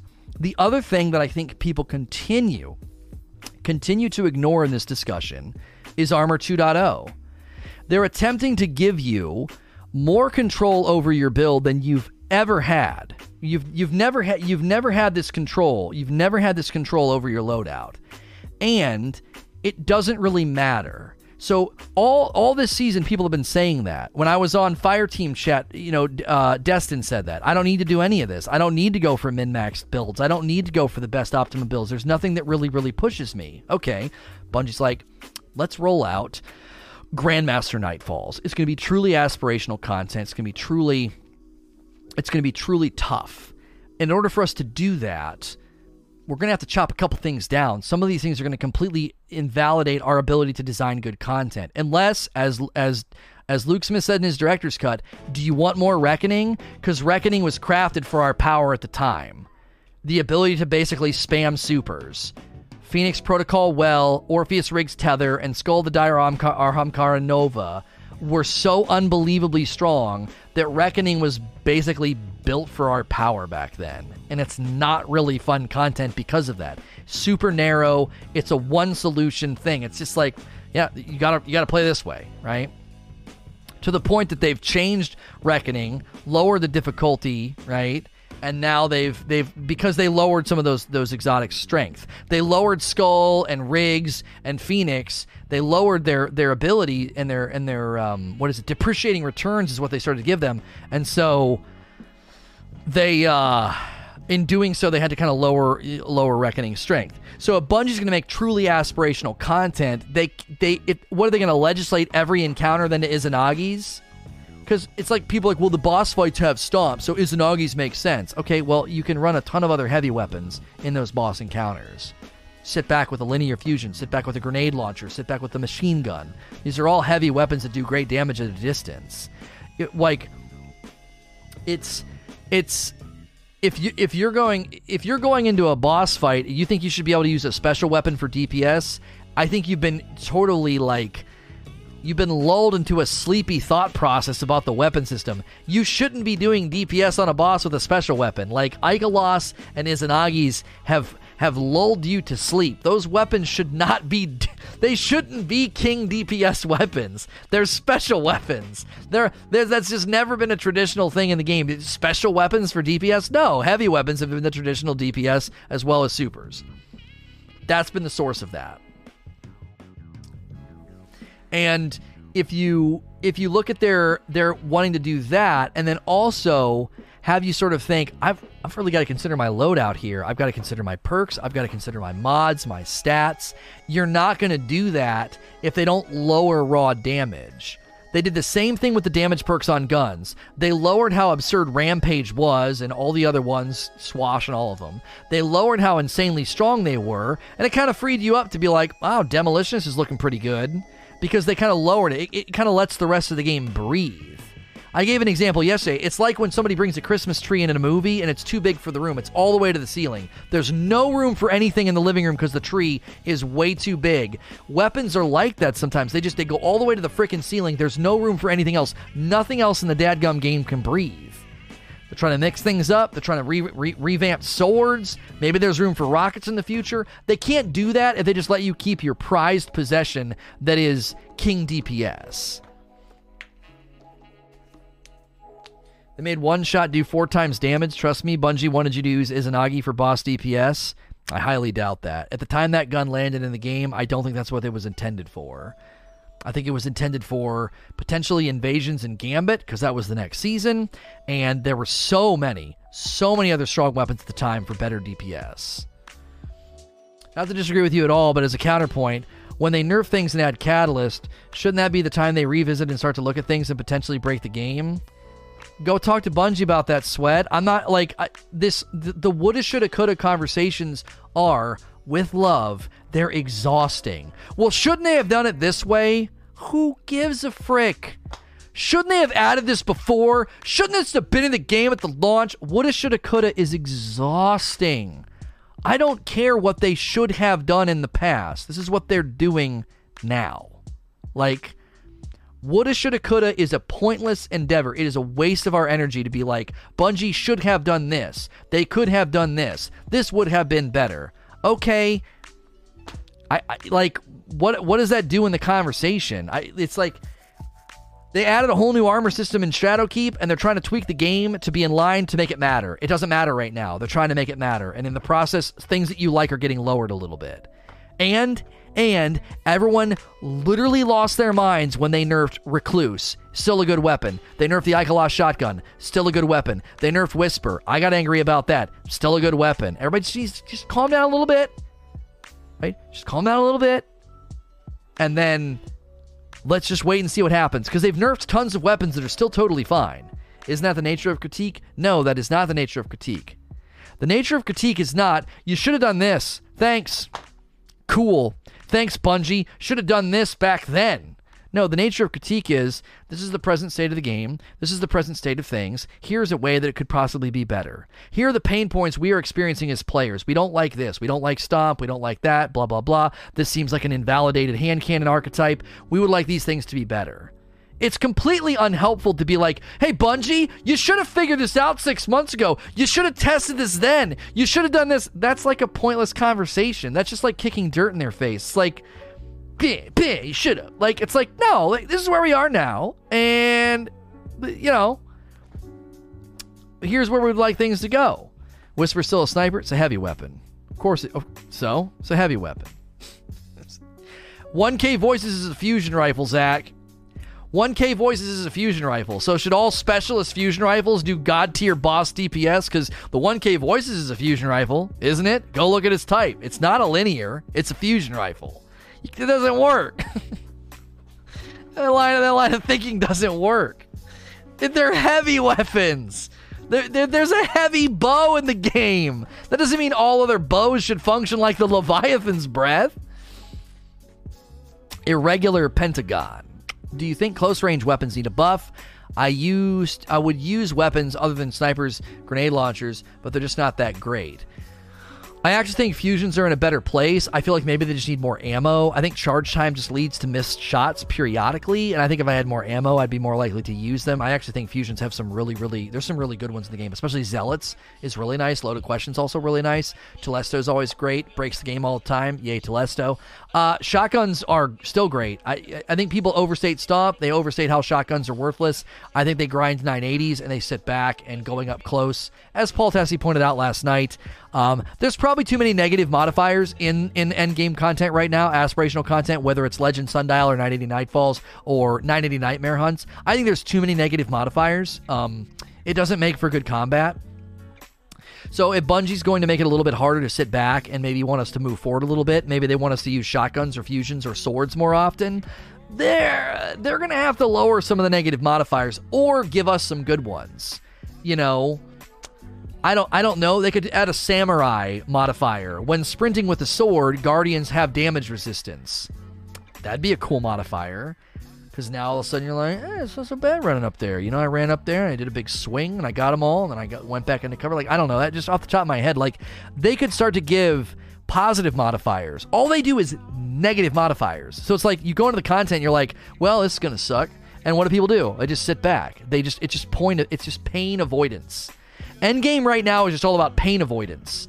They stack the negative modifiers. So the mentality to player is like, I'm just going to avoid the pain. And yeah, Stomp is in there because you're just like, that guy's going to hit me and I'm going to go flying back. I'll just sit back here, right?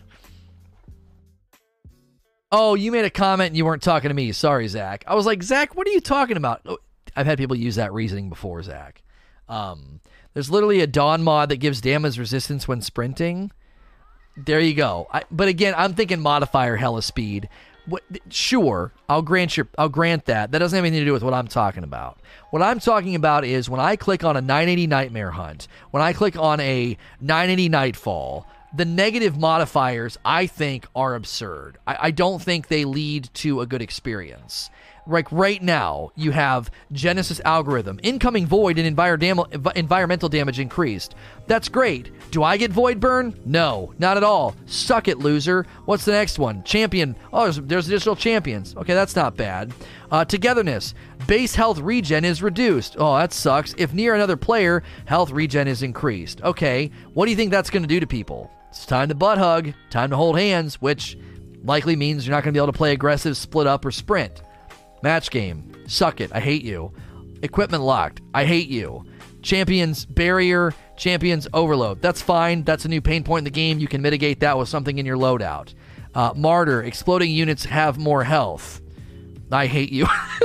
Like, they're all negative. They're all negative. Like, slice that in half. Okay.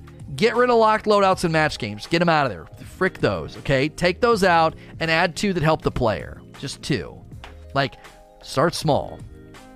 Like, I don't want to go into content that basically says, welcome, it's going to be miserable. Like, you're going to want to hide a lot. That just isn't fun content. They have to empower the player to play with a little bit more liberty.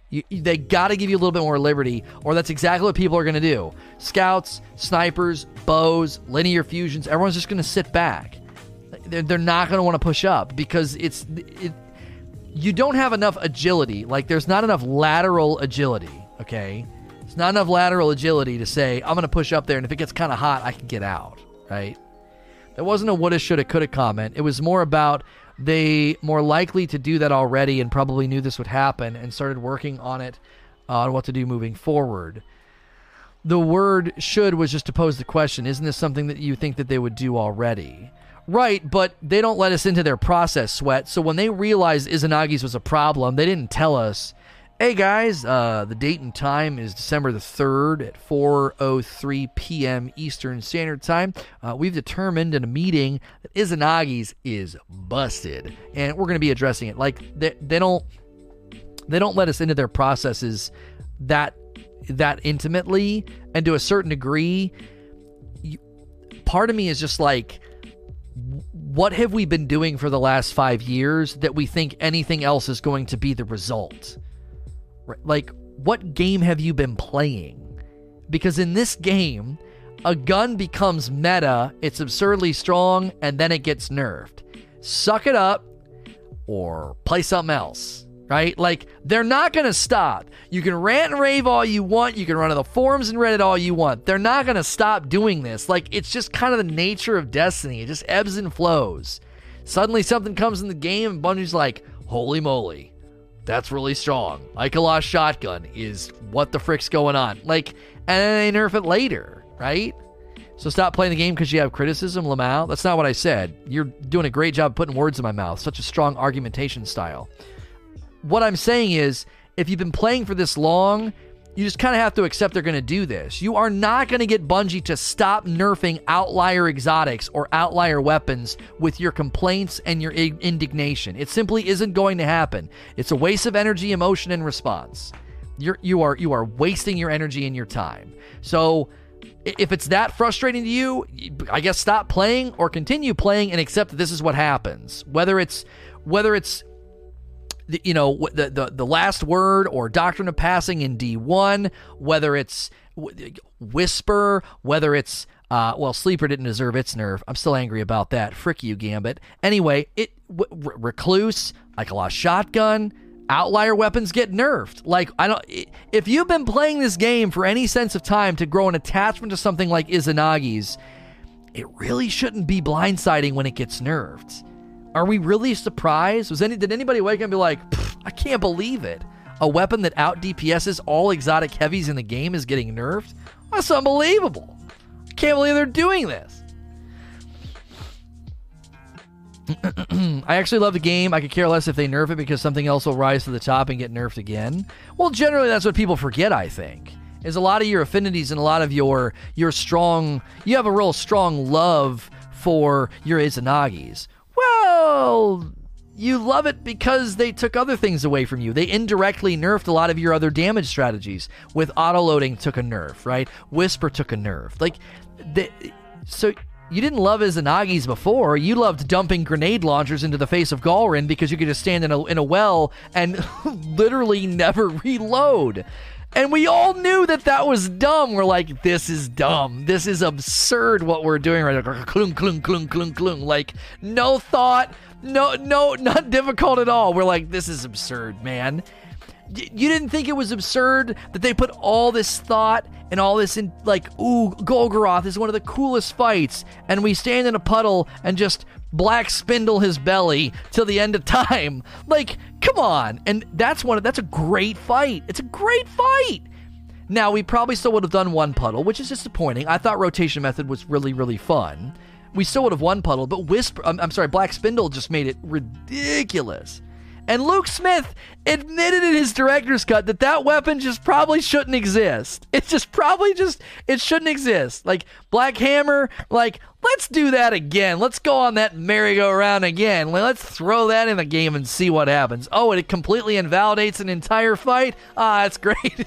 Wow, I'm so surprised. And then when they brought it back in D2, I was like, what? Really? Like, we've done this before, Bungie. Like, what are you doing? Are you guys sure about this? And then they did it with the last word.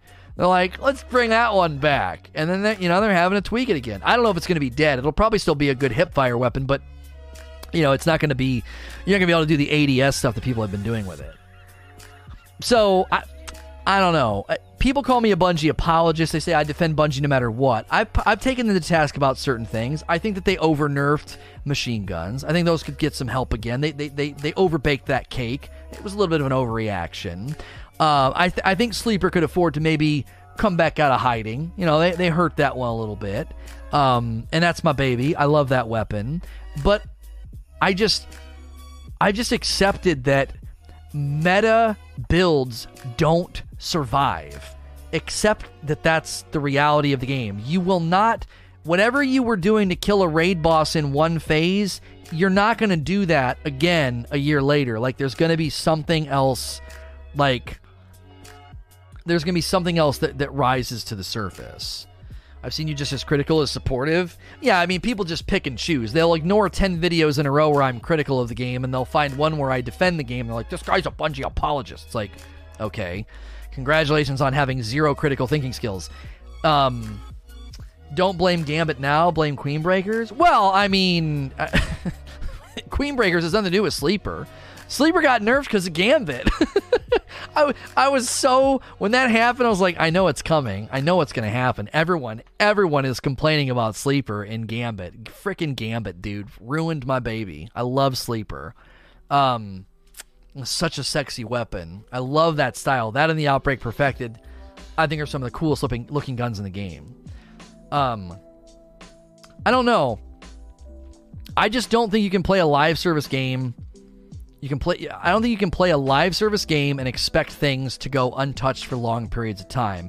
And to be fair, if they would have left like Izanagi's alone, people probably would have complained about that. They'd be like, well, that's great you did all these new things with swords, and it's cool you did all this cool stuff with the new mods and Armor 2.0, and Season of the Worthy's got some really cool builds in it, but I don't give a crap about any of that. I'm just running Izanagi's. Izanagi's overrides champions. It's great for bosses. It's great for majors. I can use it anywhere for anything. It's awesome. Oh, and by the way, Armor 2.0 empowers me to keep ammo basically all throughout the content. I like never have to even worry about ammo. There is a both and system now that's emerging in the game. It's a both and. Both your armor and your weapons are going to start to matter. And I think up to now, a lot of people could completely ignore their armor and only focus on weapon. Just run Whispered. Just run 1K Voices. Just run Izanagi's. Get a God roll, primary, God roll secondary, and you're good. You're fine. Go.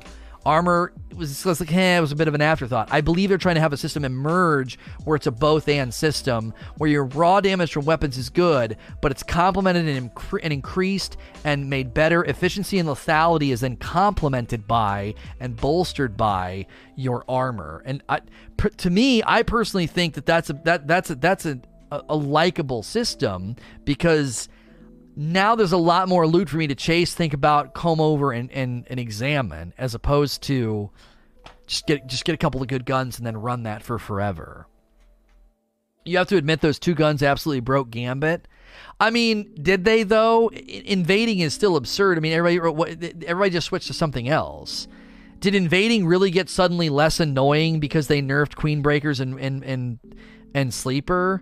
Invade with a hammerhead, invade with all the other weapons that people like to use. Like, it's like, yeah, just everybody runs Truth. Like, you're gonna run out of weapons eventually. I mean, it's just like the efficiency of invasion didn't suddenly take a magnificent hit when they did that. I just think it's harder to be like, well, machine guns. Like, well, no, it's overshield and wall hacks.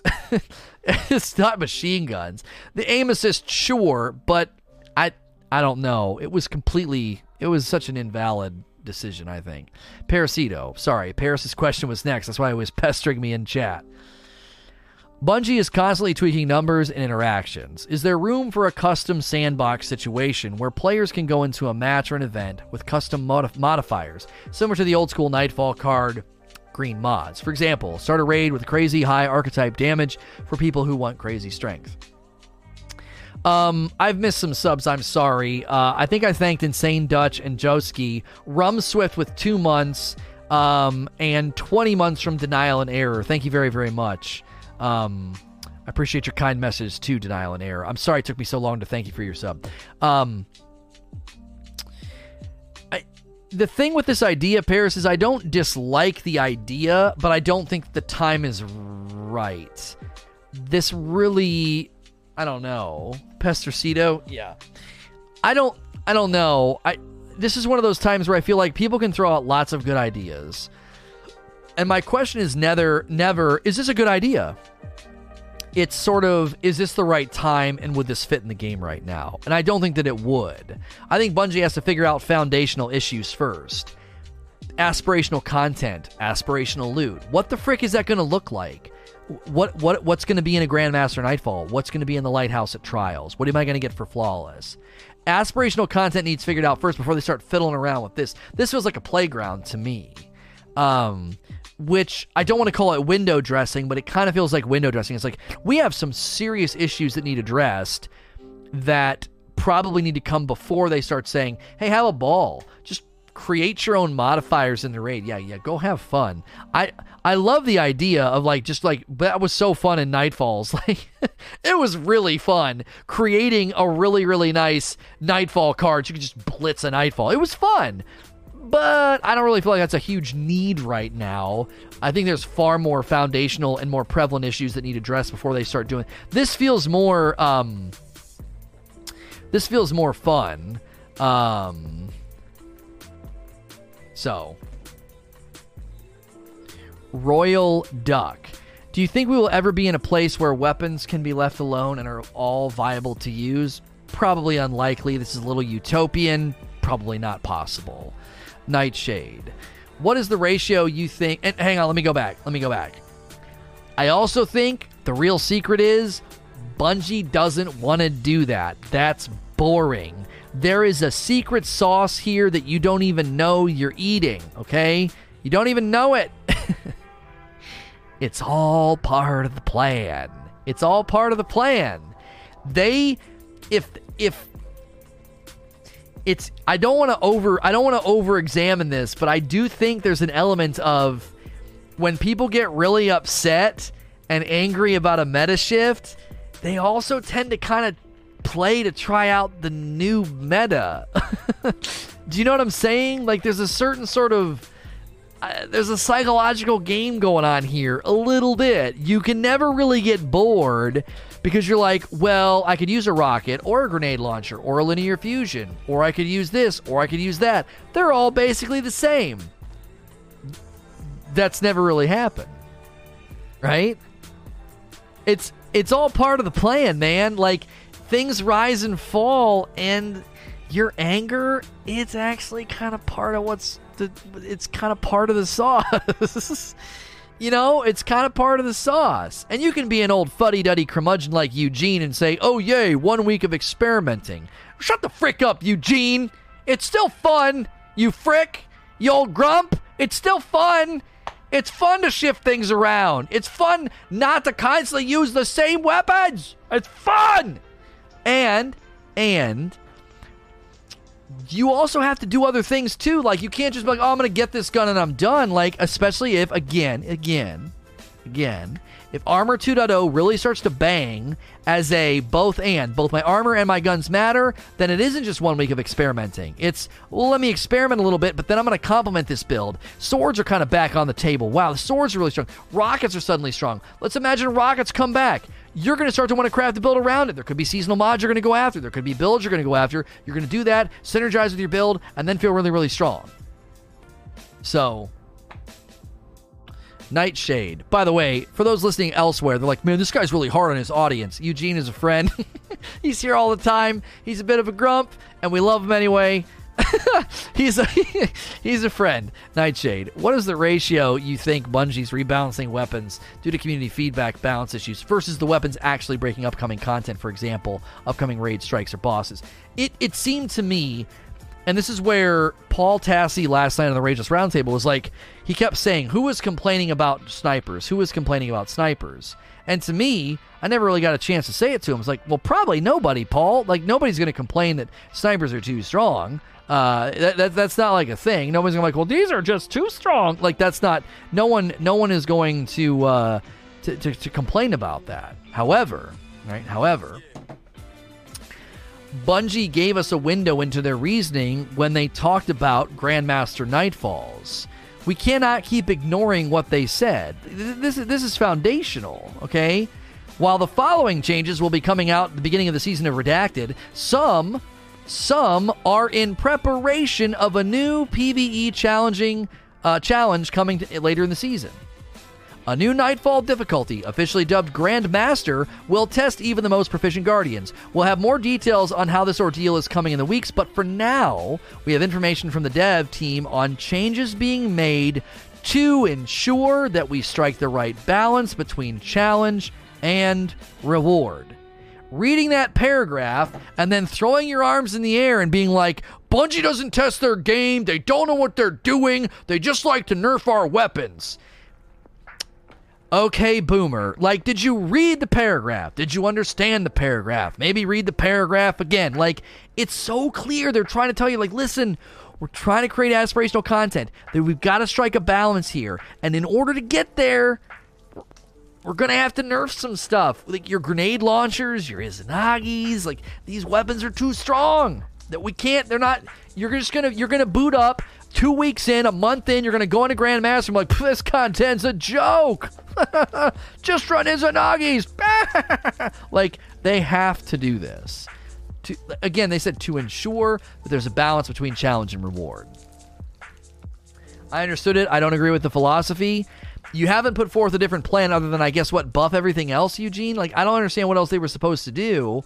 And if they make the content, if they legislate the content to Izanagis or grenade launchers, and they make the content to mitigate those strengths, guess what? They've just made content where you have to run those builds, just like Reckoning. You have to run those exotics and those supers, because the content was made for those exotics and supers. That's narrow, that's awful, that's less player freedom. Oh no, don't take our power. In the name of player freedom, do not take our power. And then they'd have to make content to limit your freedom, because you'd have to run those builds to beat the content, because the content would be legislated for your builds. Lono, I doubt you'll ever run Grandmaster. It'll be too punishing with debuffs they have running. It'll be higher power enemies with awful mods on. Most of that sentence, Pugs, is rooted in ignorance. You don't know any of that. They haven't said any of that. You're just making a claim that could be completely and utterly false. If it's true, I'll play it. I'll criticize it. I'll ask for changes, just like I did with the negative modifiers in Legend Sundial, just like I did with the negative modifiers in Nightfalls. As much as I like the 980 Nightmare Hunts, I criticized those modifiers the other day. Look at Nightfalls right now. You don't know, Pugs. You just don't. Nobody does right now. I really don't think they're going to do that. If they do, I'll criticize it. I'll say this isn't really aspirational content. This is just stacking on and compounding existing problems and issues with endgame content being too painful and not fun, and it's just too many stacked negative modifiers. You know? It's a fine prediction, right? It's a fine prediction, but you could have said that about Nightmare Hunts. Nobody would have imagined I would have spent weeks going for those time trials. That was really fun, right? You know? I actually really enjoyed doing the 980 Nightmare Hunts. And you would have probably thought I wasn't going to do it, but I actually enjoyed it. We'll just have to wait and see. We'll also have to wait and see if the seasonal mods play a part. The artifact mods could play a part. There's a lot of moving parts here. Everyone's just thinking about their weapons. They're not thinking about all the other things they add every season. Parasito, we're moving so slow through these questions. Okay, we're okay. We're actually okay on pace. Why do you think people get so set in their ways with their loadouts and upset when they have to change? Every other live game with a sandbox does rebalances, and it seems like the Destiny community disproportionately reacts over time. What makes Destiny different than all others when it comes to this? I believe this is kind of related to what I talked about a little bit ago, and I'm going to use my feather in the cap speech.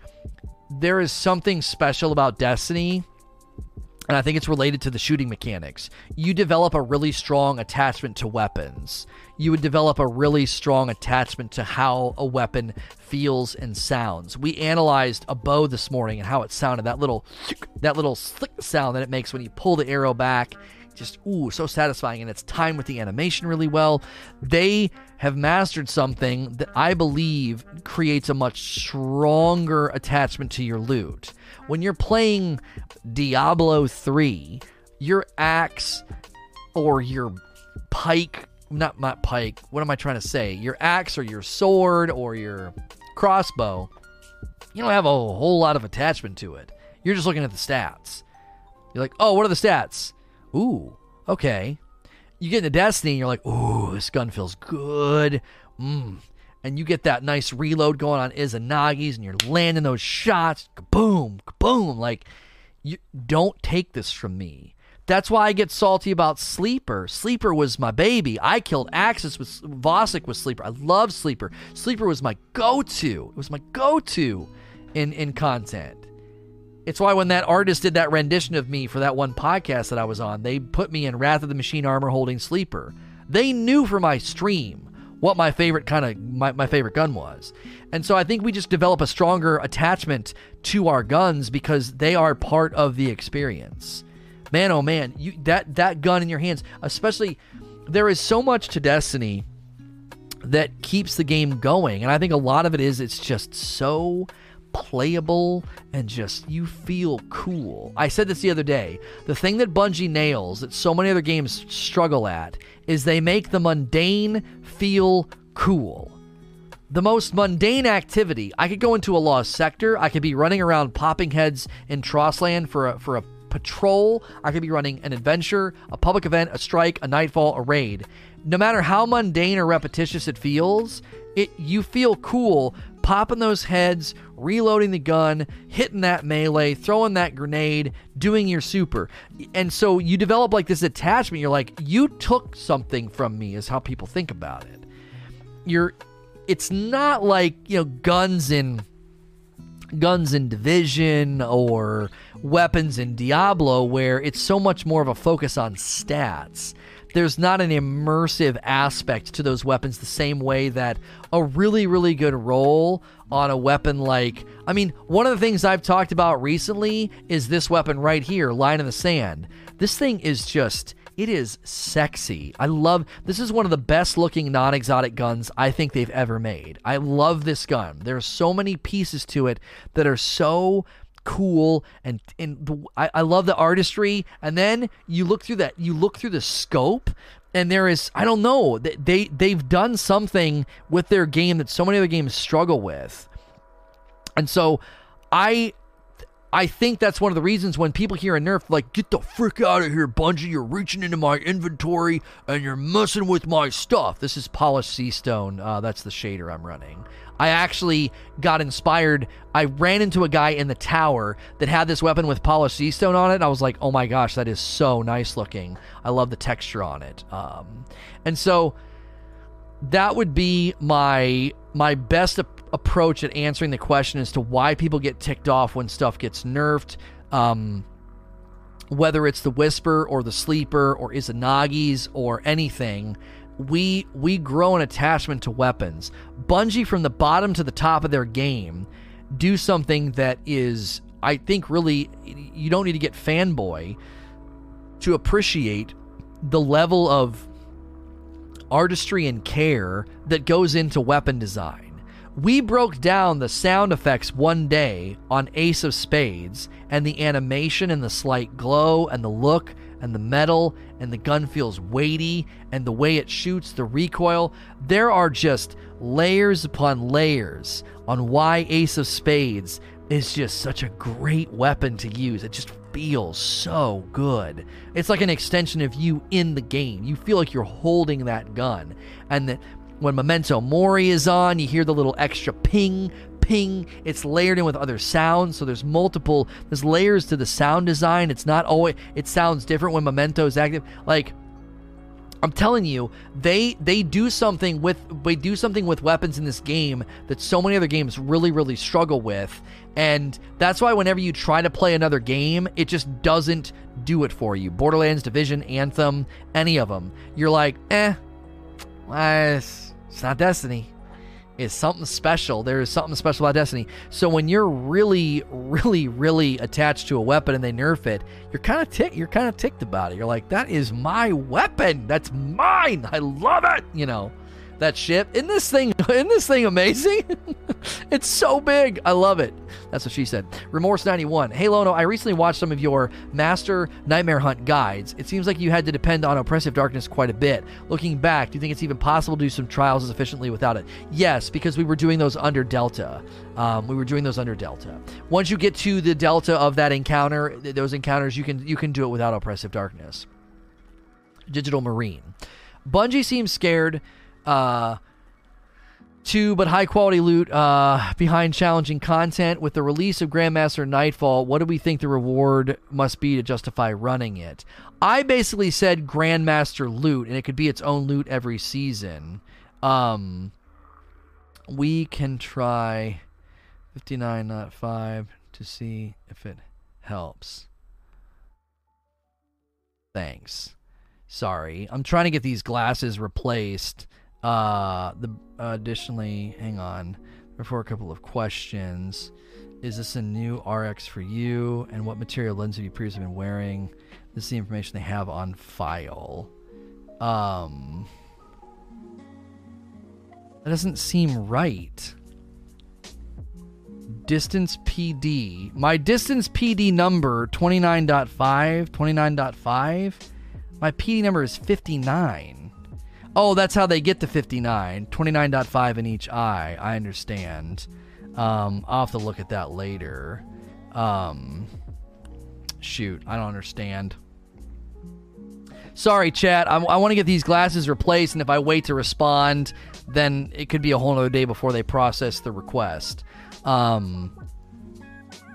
So, Digital Marine, Bungie seems scared to put high quality loot behind challenging content with the release of Grandmaster. Yeah, so my feedback on what this was Grandmaster. Give us Grandmaster loot. Every season they could do new Grandmaster loot. And what I said last night on the Rageous Roundtable was Grandmaster loot would be like PvE's Adept stuff, and then Trials could have Adept stuff as well. So there would be this sense of like, there would be a sense of, oh, there is stuff way up here, and it wouldn't be like Recluse Mountaintop. We're not going back to the Pinnacle stuff, but Adept, slightly cooler, slightly special. And I think that they could then update that every season. Every season they could be like, hey, this season's Grandmaster loot is these 3 weapons in this armor set. Slightly cooler, slightly better, really showy, but not like, oh my gosh, if I don't get that, I'm never going to be able to do anything. That's the best stuff in the game. Same with Trials, right? Trials weapons in D1 that was Adept, it was slightly better. It had like 1 extra perk, but that wasn't the difference between an Adept Doctrine and a non-Adept Doctrine. It was like you could get just fine with a non-Adept. I had a non-Adept for a while. Trying to figure out how Adept items can't be Pinnacle. Well, think about it. What made the Recluse Pinnacle, what made the Lunas and the Not Forgotten Pinnacle was they had perks you couldn't get anywhere else. They had perks that made them absolutely ferocious. I mean, the way that Recluse worked was absurd, okay? Having 1 extra perk on a weapon and then maybe a slightly different appearance or an ornament or something, that's not going to suddenly create a bunch of Recluses and Mountaintops in the game. Adept was something very, very minor. You know, Adept had an element. Wasn't that the Adept part? No, there was something else. It was like increase something when you were the last fire team member alive or something. So if you were the last person alive in Trials, your gun was slightly better. It was very, very, it was minor. It was not game changing. It had Last Resort. Was that what it was? Is there a middle ground though? The new ritual weapons are meh at best. I think the ritual weapons are a little too, crappy. I could envision Bungie saying something like this. You want to write this one down? Go for it. We're no longer doing ritual weapons. We are now doing Grandmaster weapons or Adept weapons or something like that. Trials will be where you can get PvP's Adept weapons, and Grandmaster Nightfalls will be where you can get PvE's Adept weapons. And this would be the replacement of ritual weapons. And they would say, we're wanting to go a little bit further. Ritual weapons were okay, but they didn't quite go far enough. But we don't want to go as far as Pinnacle. Kind of in between, as you're saying.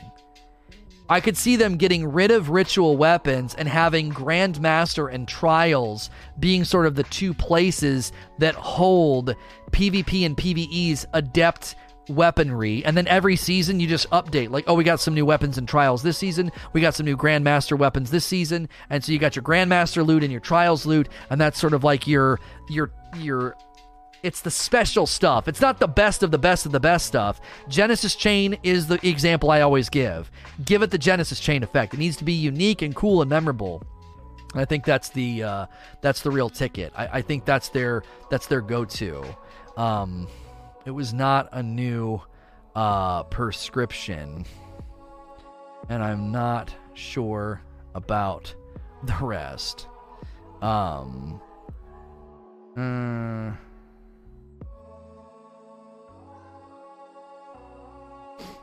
Shoot. I have to find the freaking picture that I sent.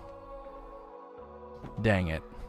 Godzilla with the next question. I need to go faster these questions. I'm so sorry, guys. Godzilla, do you wish exotic weapons were shaderable? Clearly it's in the game, and when you inspect a shader, it shades the primaries. Yeah, I would like this, because they let you do it to exotic armor.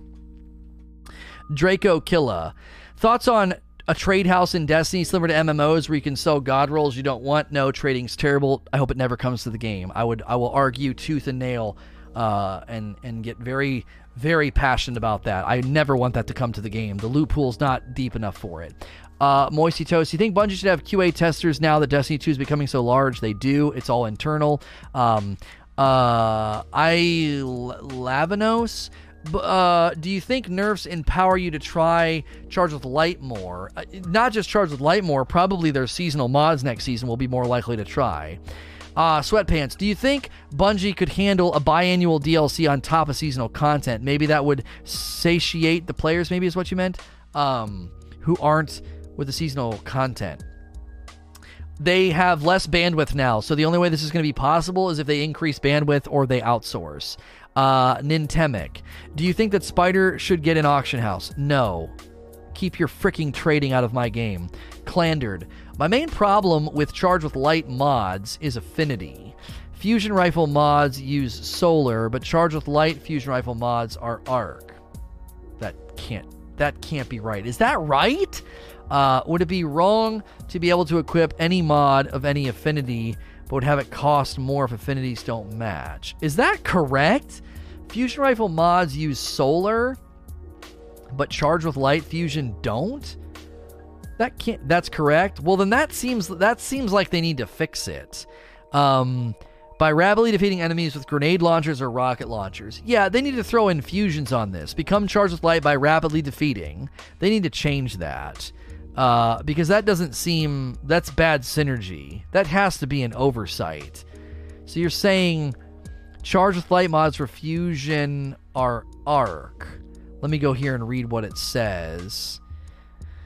Become Charged with Light by rapidly defeating multiple enemies with fusion rifles or shotguns. Yeah, that's stupid. That should say swords or shotguns. Because here's another sword one right here. So that should say swords and shotguns. And then the solar one should say... it should say... grenade... It shouldn't say grenade launchers. It should say rocket launchers or fusion rifles. Grenade launchers have no business on there either. That doesn't make any sense. There's some mistakes here. That needs to be adjusted. I don't know if anybody has done a good Reddit post and drawn this to Bungie's attention, but that's arguably... I don't want to use the word stupid, so I'll use the word dissonant. That's dissonant. That doesn't make any sense at all. Here we have linear fusion and sniper rifles, which... Here's a sniper rifle. Yeah, here's another one. Linear fusions are on void. That doesn't make any sense. Because linear fusions are solar, aren't they? Yeah, linear fusions are solar. Yeah, it seems like they've made a couple mistakes there. That needs to be tweaked. So that doesn't seem like a good synergy or a good system. That seems like they've overlooked that somehow. I don't know why they would have it set up that way. I'm trying to think of a reason that they would say, "Oh, we're going to pair those together and not allow those things to." It should just be with the affinity that it makes sense with, right? Like, I don't know. Niche King. I'm sorry if this was asked before, but I just tuned in. Will the Anarchy take a hit other than the 10% grenade launcher damage? It will not. As far as I don't think it's an aggressive frame. I don't know if there's a way to confirm that for sure, but aggressive frames... Ooh, maybe it is, because it's a 150. Oh, shoot. Is Anarchy an aggressive? Ooh, that would be really bad. People would be very unhappy about that. Yeah, because Outrageous Fortune is an aggressive. I don't know if we can purely base it off of the RPM, though. The blast radius is kind of low. Blast radius is really low on aggressives. So I don't know if in the background they consider this an aggressive. Because, man, oh man, it's blast radius. Everything is way higher. I don't know. We'll have to wait and see. It's an exotic. Yeah, but the undergirding archetype may still be there. We just don't see it. Wolves on the Moon. Do you think that the prevalence of speed glitches in Destiny indicates that players think that the current speed or movement in Destiny is too slow? No, because this is what people have always done. Even when we could skate really, really fast in D1, people still tried to do that sort of thing. Droppy. Instead of buffing rockets, do you think that should allow them to carry 2 or 3 depending on the archetype? If they buff rockets, it'll still be another grenade launcher meta. Yeah, and there's a handful of things here. I talked about that at the end of my video. I said... intrinsic grenades, horseshoes and grenades, or grenades and horseshoes. Intrinsic, that would be nice. Like intrinsic proximity detonation would be helpful because a lot of the enemies you're going to use it on are super agile. I was using a Zenobia and trying to hit a Centurion, and he did one little sidestep 3 times in a row, and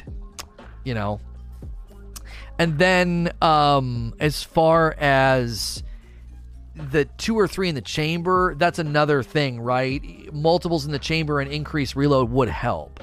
They're just not fast enough at really anything. Silent Service. I know you talk about leaving our weapons behind every new DLC or every year. I say about every 18 months is my feeling on it.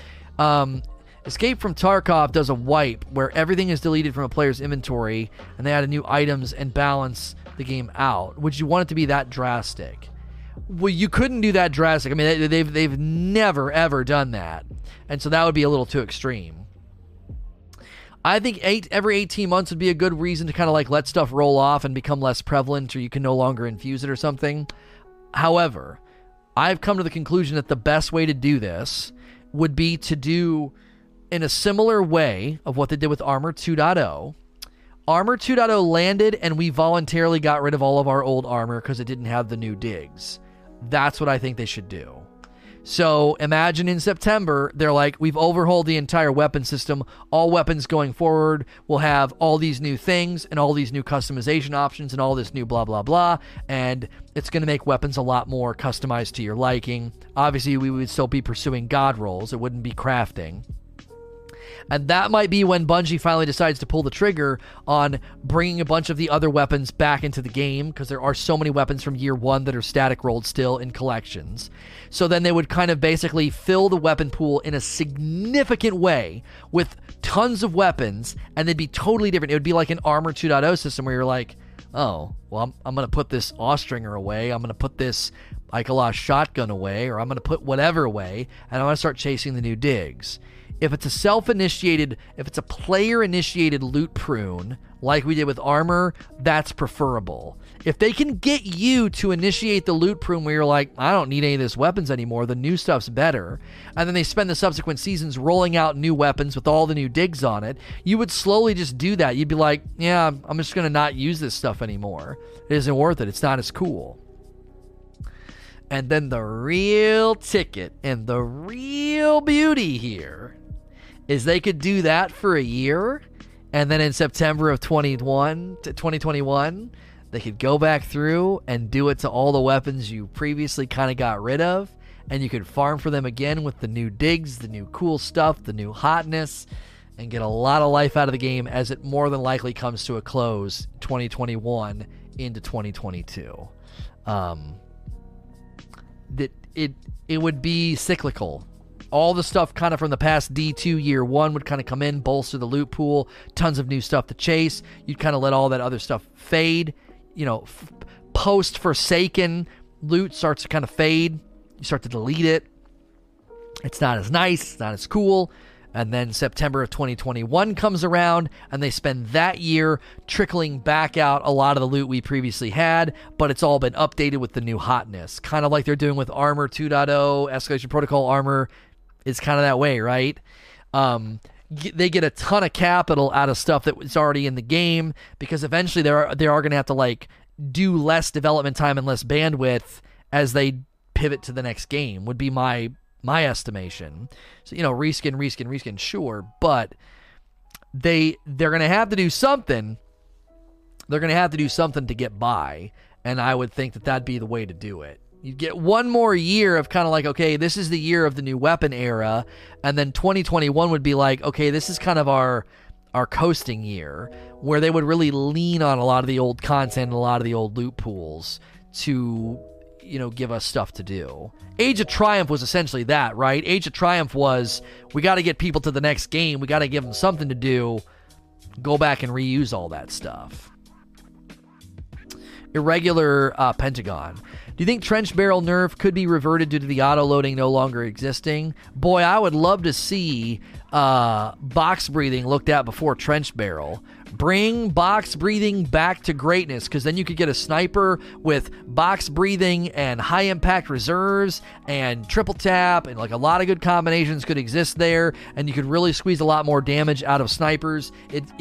This is where I think lowering a weapon's raw damage is helpful, because you start to look at the rolls and the synergies between the rolls and your armor and everything else, and suddenly snipers are great again because you got the right roll or the right perk. Bring box breathing back to its greatness. Now that they've really, really hurt a lot of these, not hurt them, but like lowered them a little bit, they could definitely bring them back to greatness. Problem with box breathing is they also have it on scout rifles, and that gets a little touchy. For Crucible, not for PvE.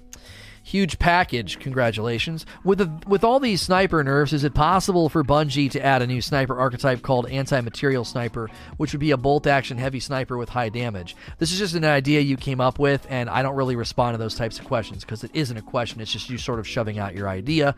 Thanks for the idea, but that's just not what we do here for Q&A. Clay Tongs, this is more about your personal interests. With the books of sorrow being written about Hive history, religion, and culture, what enemy faction would you like to have an in-depth look into? I would love to know everything there is to know about Rasputin. I find him to be the most interesting. I don't give a rip about the Fallen. I don't give a rip about kind of the Vex. I don't give a rip about the Cabal, the militaristic meatheads. I don't care about them. I care about Rasputin. I want to know. I want to know about him. I want to know about all those things, where he came from, how he rose to power, everything else. So, oof. I don't like doing that. I don't like doing that huge package, but like the problem is that's all Q&A turns into. Lono, what if they did a weapon where you do this and this and this, and then the perk is this and the perk is that, and then you can do this with the perk and you can do a backflip, and it's just like, that's not good Q&A for me to just constantly interact with folks' ideas. Tin Man. It seems mods are more focused on weapons. Do you think that the game could benefit from mods that affect supers and abilities? A mod that greatly increases super damage at the cost of recharge speed? Well, they did this for the Supreme Nightmare mods, so there's definitely room for this. Supreme Nightmare mods were really fun. Your grenade and super got a big buff in damage. It was fun. It really was. I loved melting bosses. It was dope. There's definitely room for that. They have already done it. Parasito. A lot of today's discussion is still focusing on Izzy. Is the grenade launcher side of the nerf possibly due to Mountaintop still being so relevant, as well as spike nades? I don't really know. I mean, they didn't give us a look this deep, Paris, so I'm just speculating that it was more to do with the fact that as soon as they did this to Izzy's, everybody was going to default to grenade launchers because they're still strong. And if they're going to make room for swords and rocket launchers maybe down the line, grenade launchers were just in a place that were insurmountable. They can do so much damage in such a fast amount of time, they had to be reined in a little bit. I think it's probably a bigger picture than, well, we got to deal with Mountaintop. Mountaintop could have been playing a part, but spike nade aggressive grenade launchers are just silly strong, and nothing can keep up with them except for Izanagi's. And obviously, you know, the firing line linear fusion rolls are going to be really coveted probably because of all of this.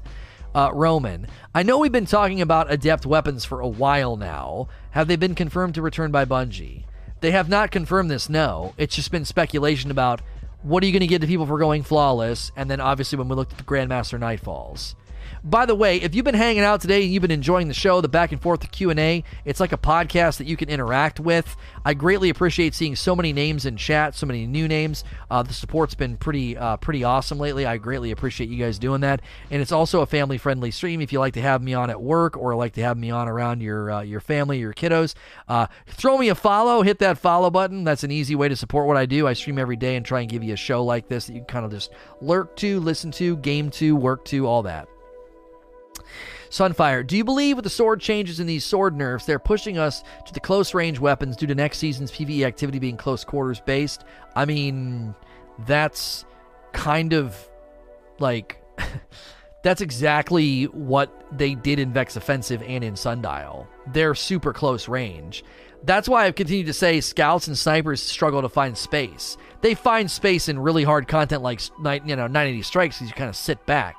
But a lot of the content, you're right on top of the enemy. So I'm kind of excited for Swords to maybe be better.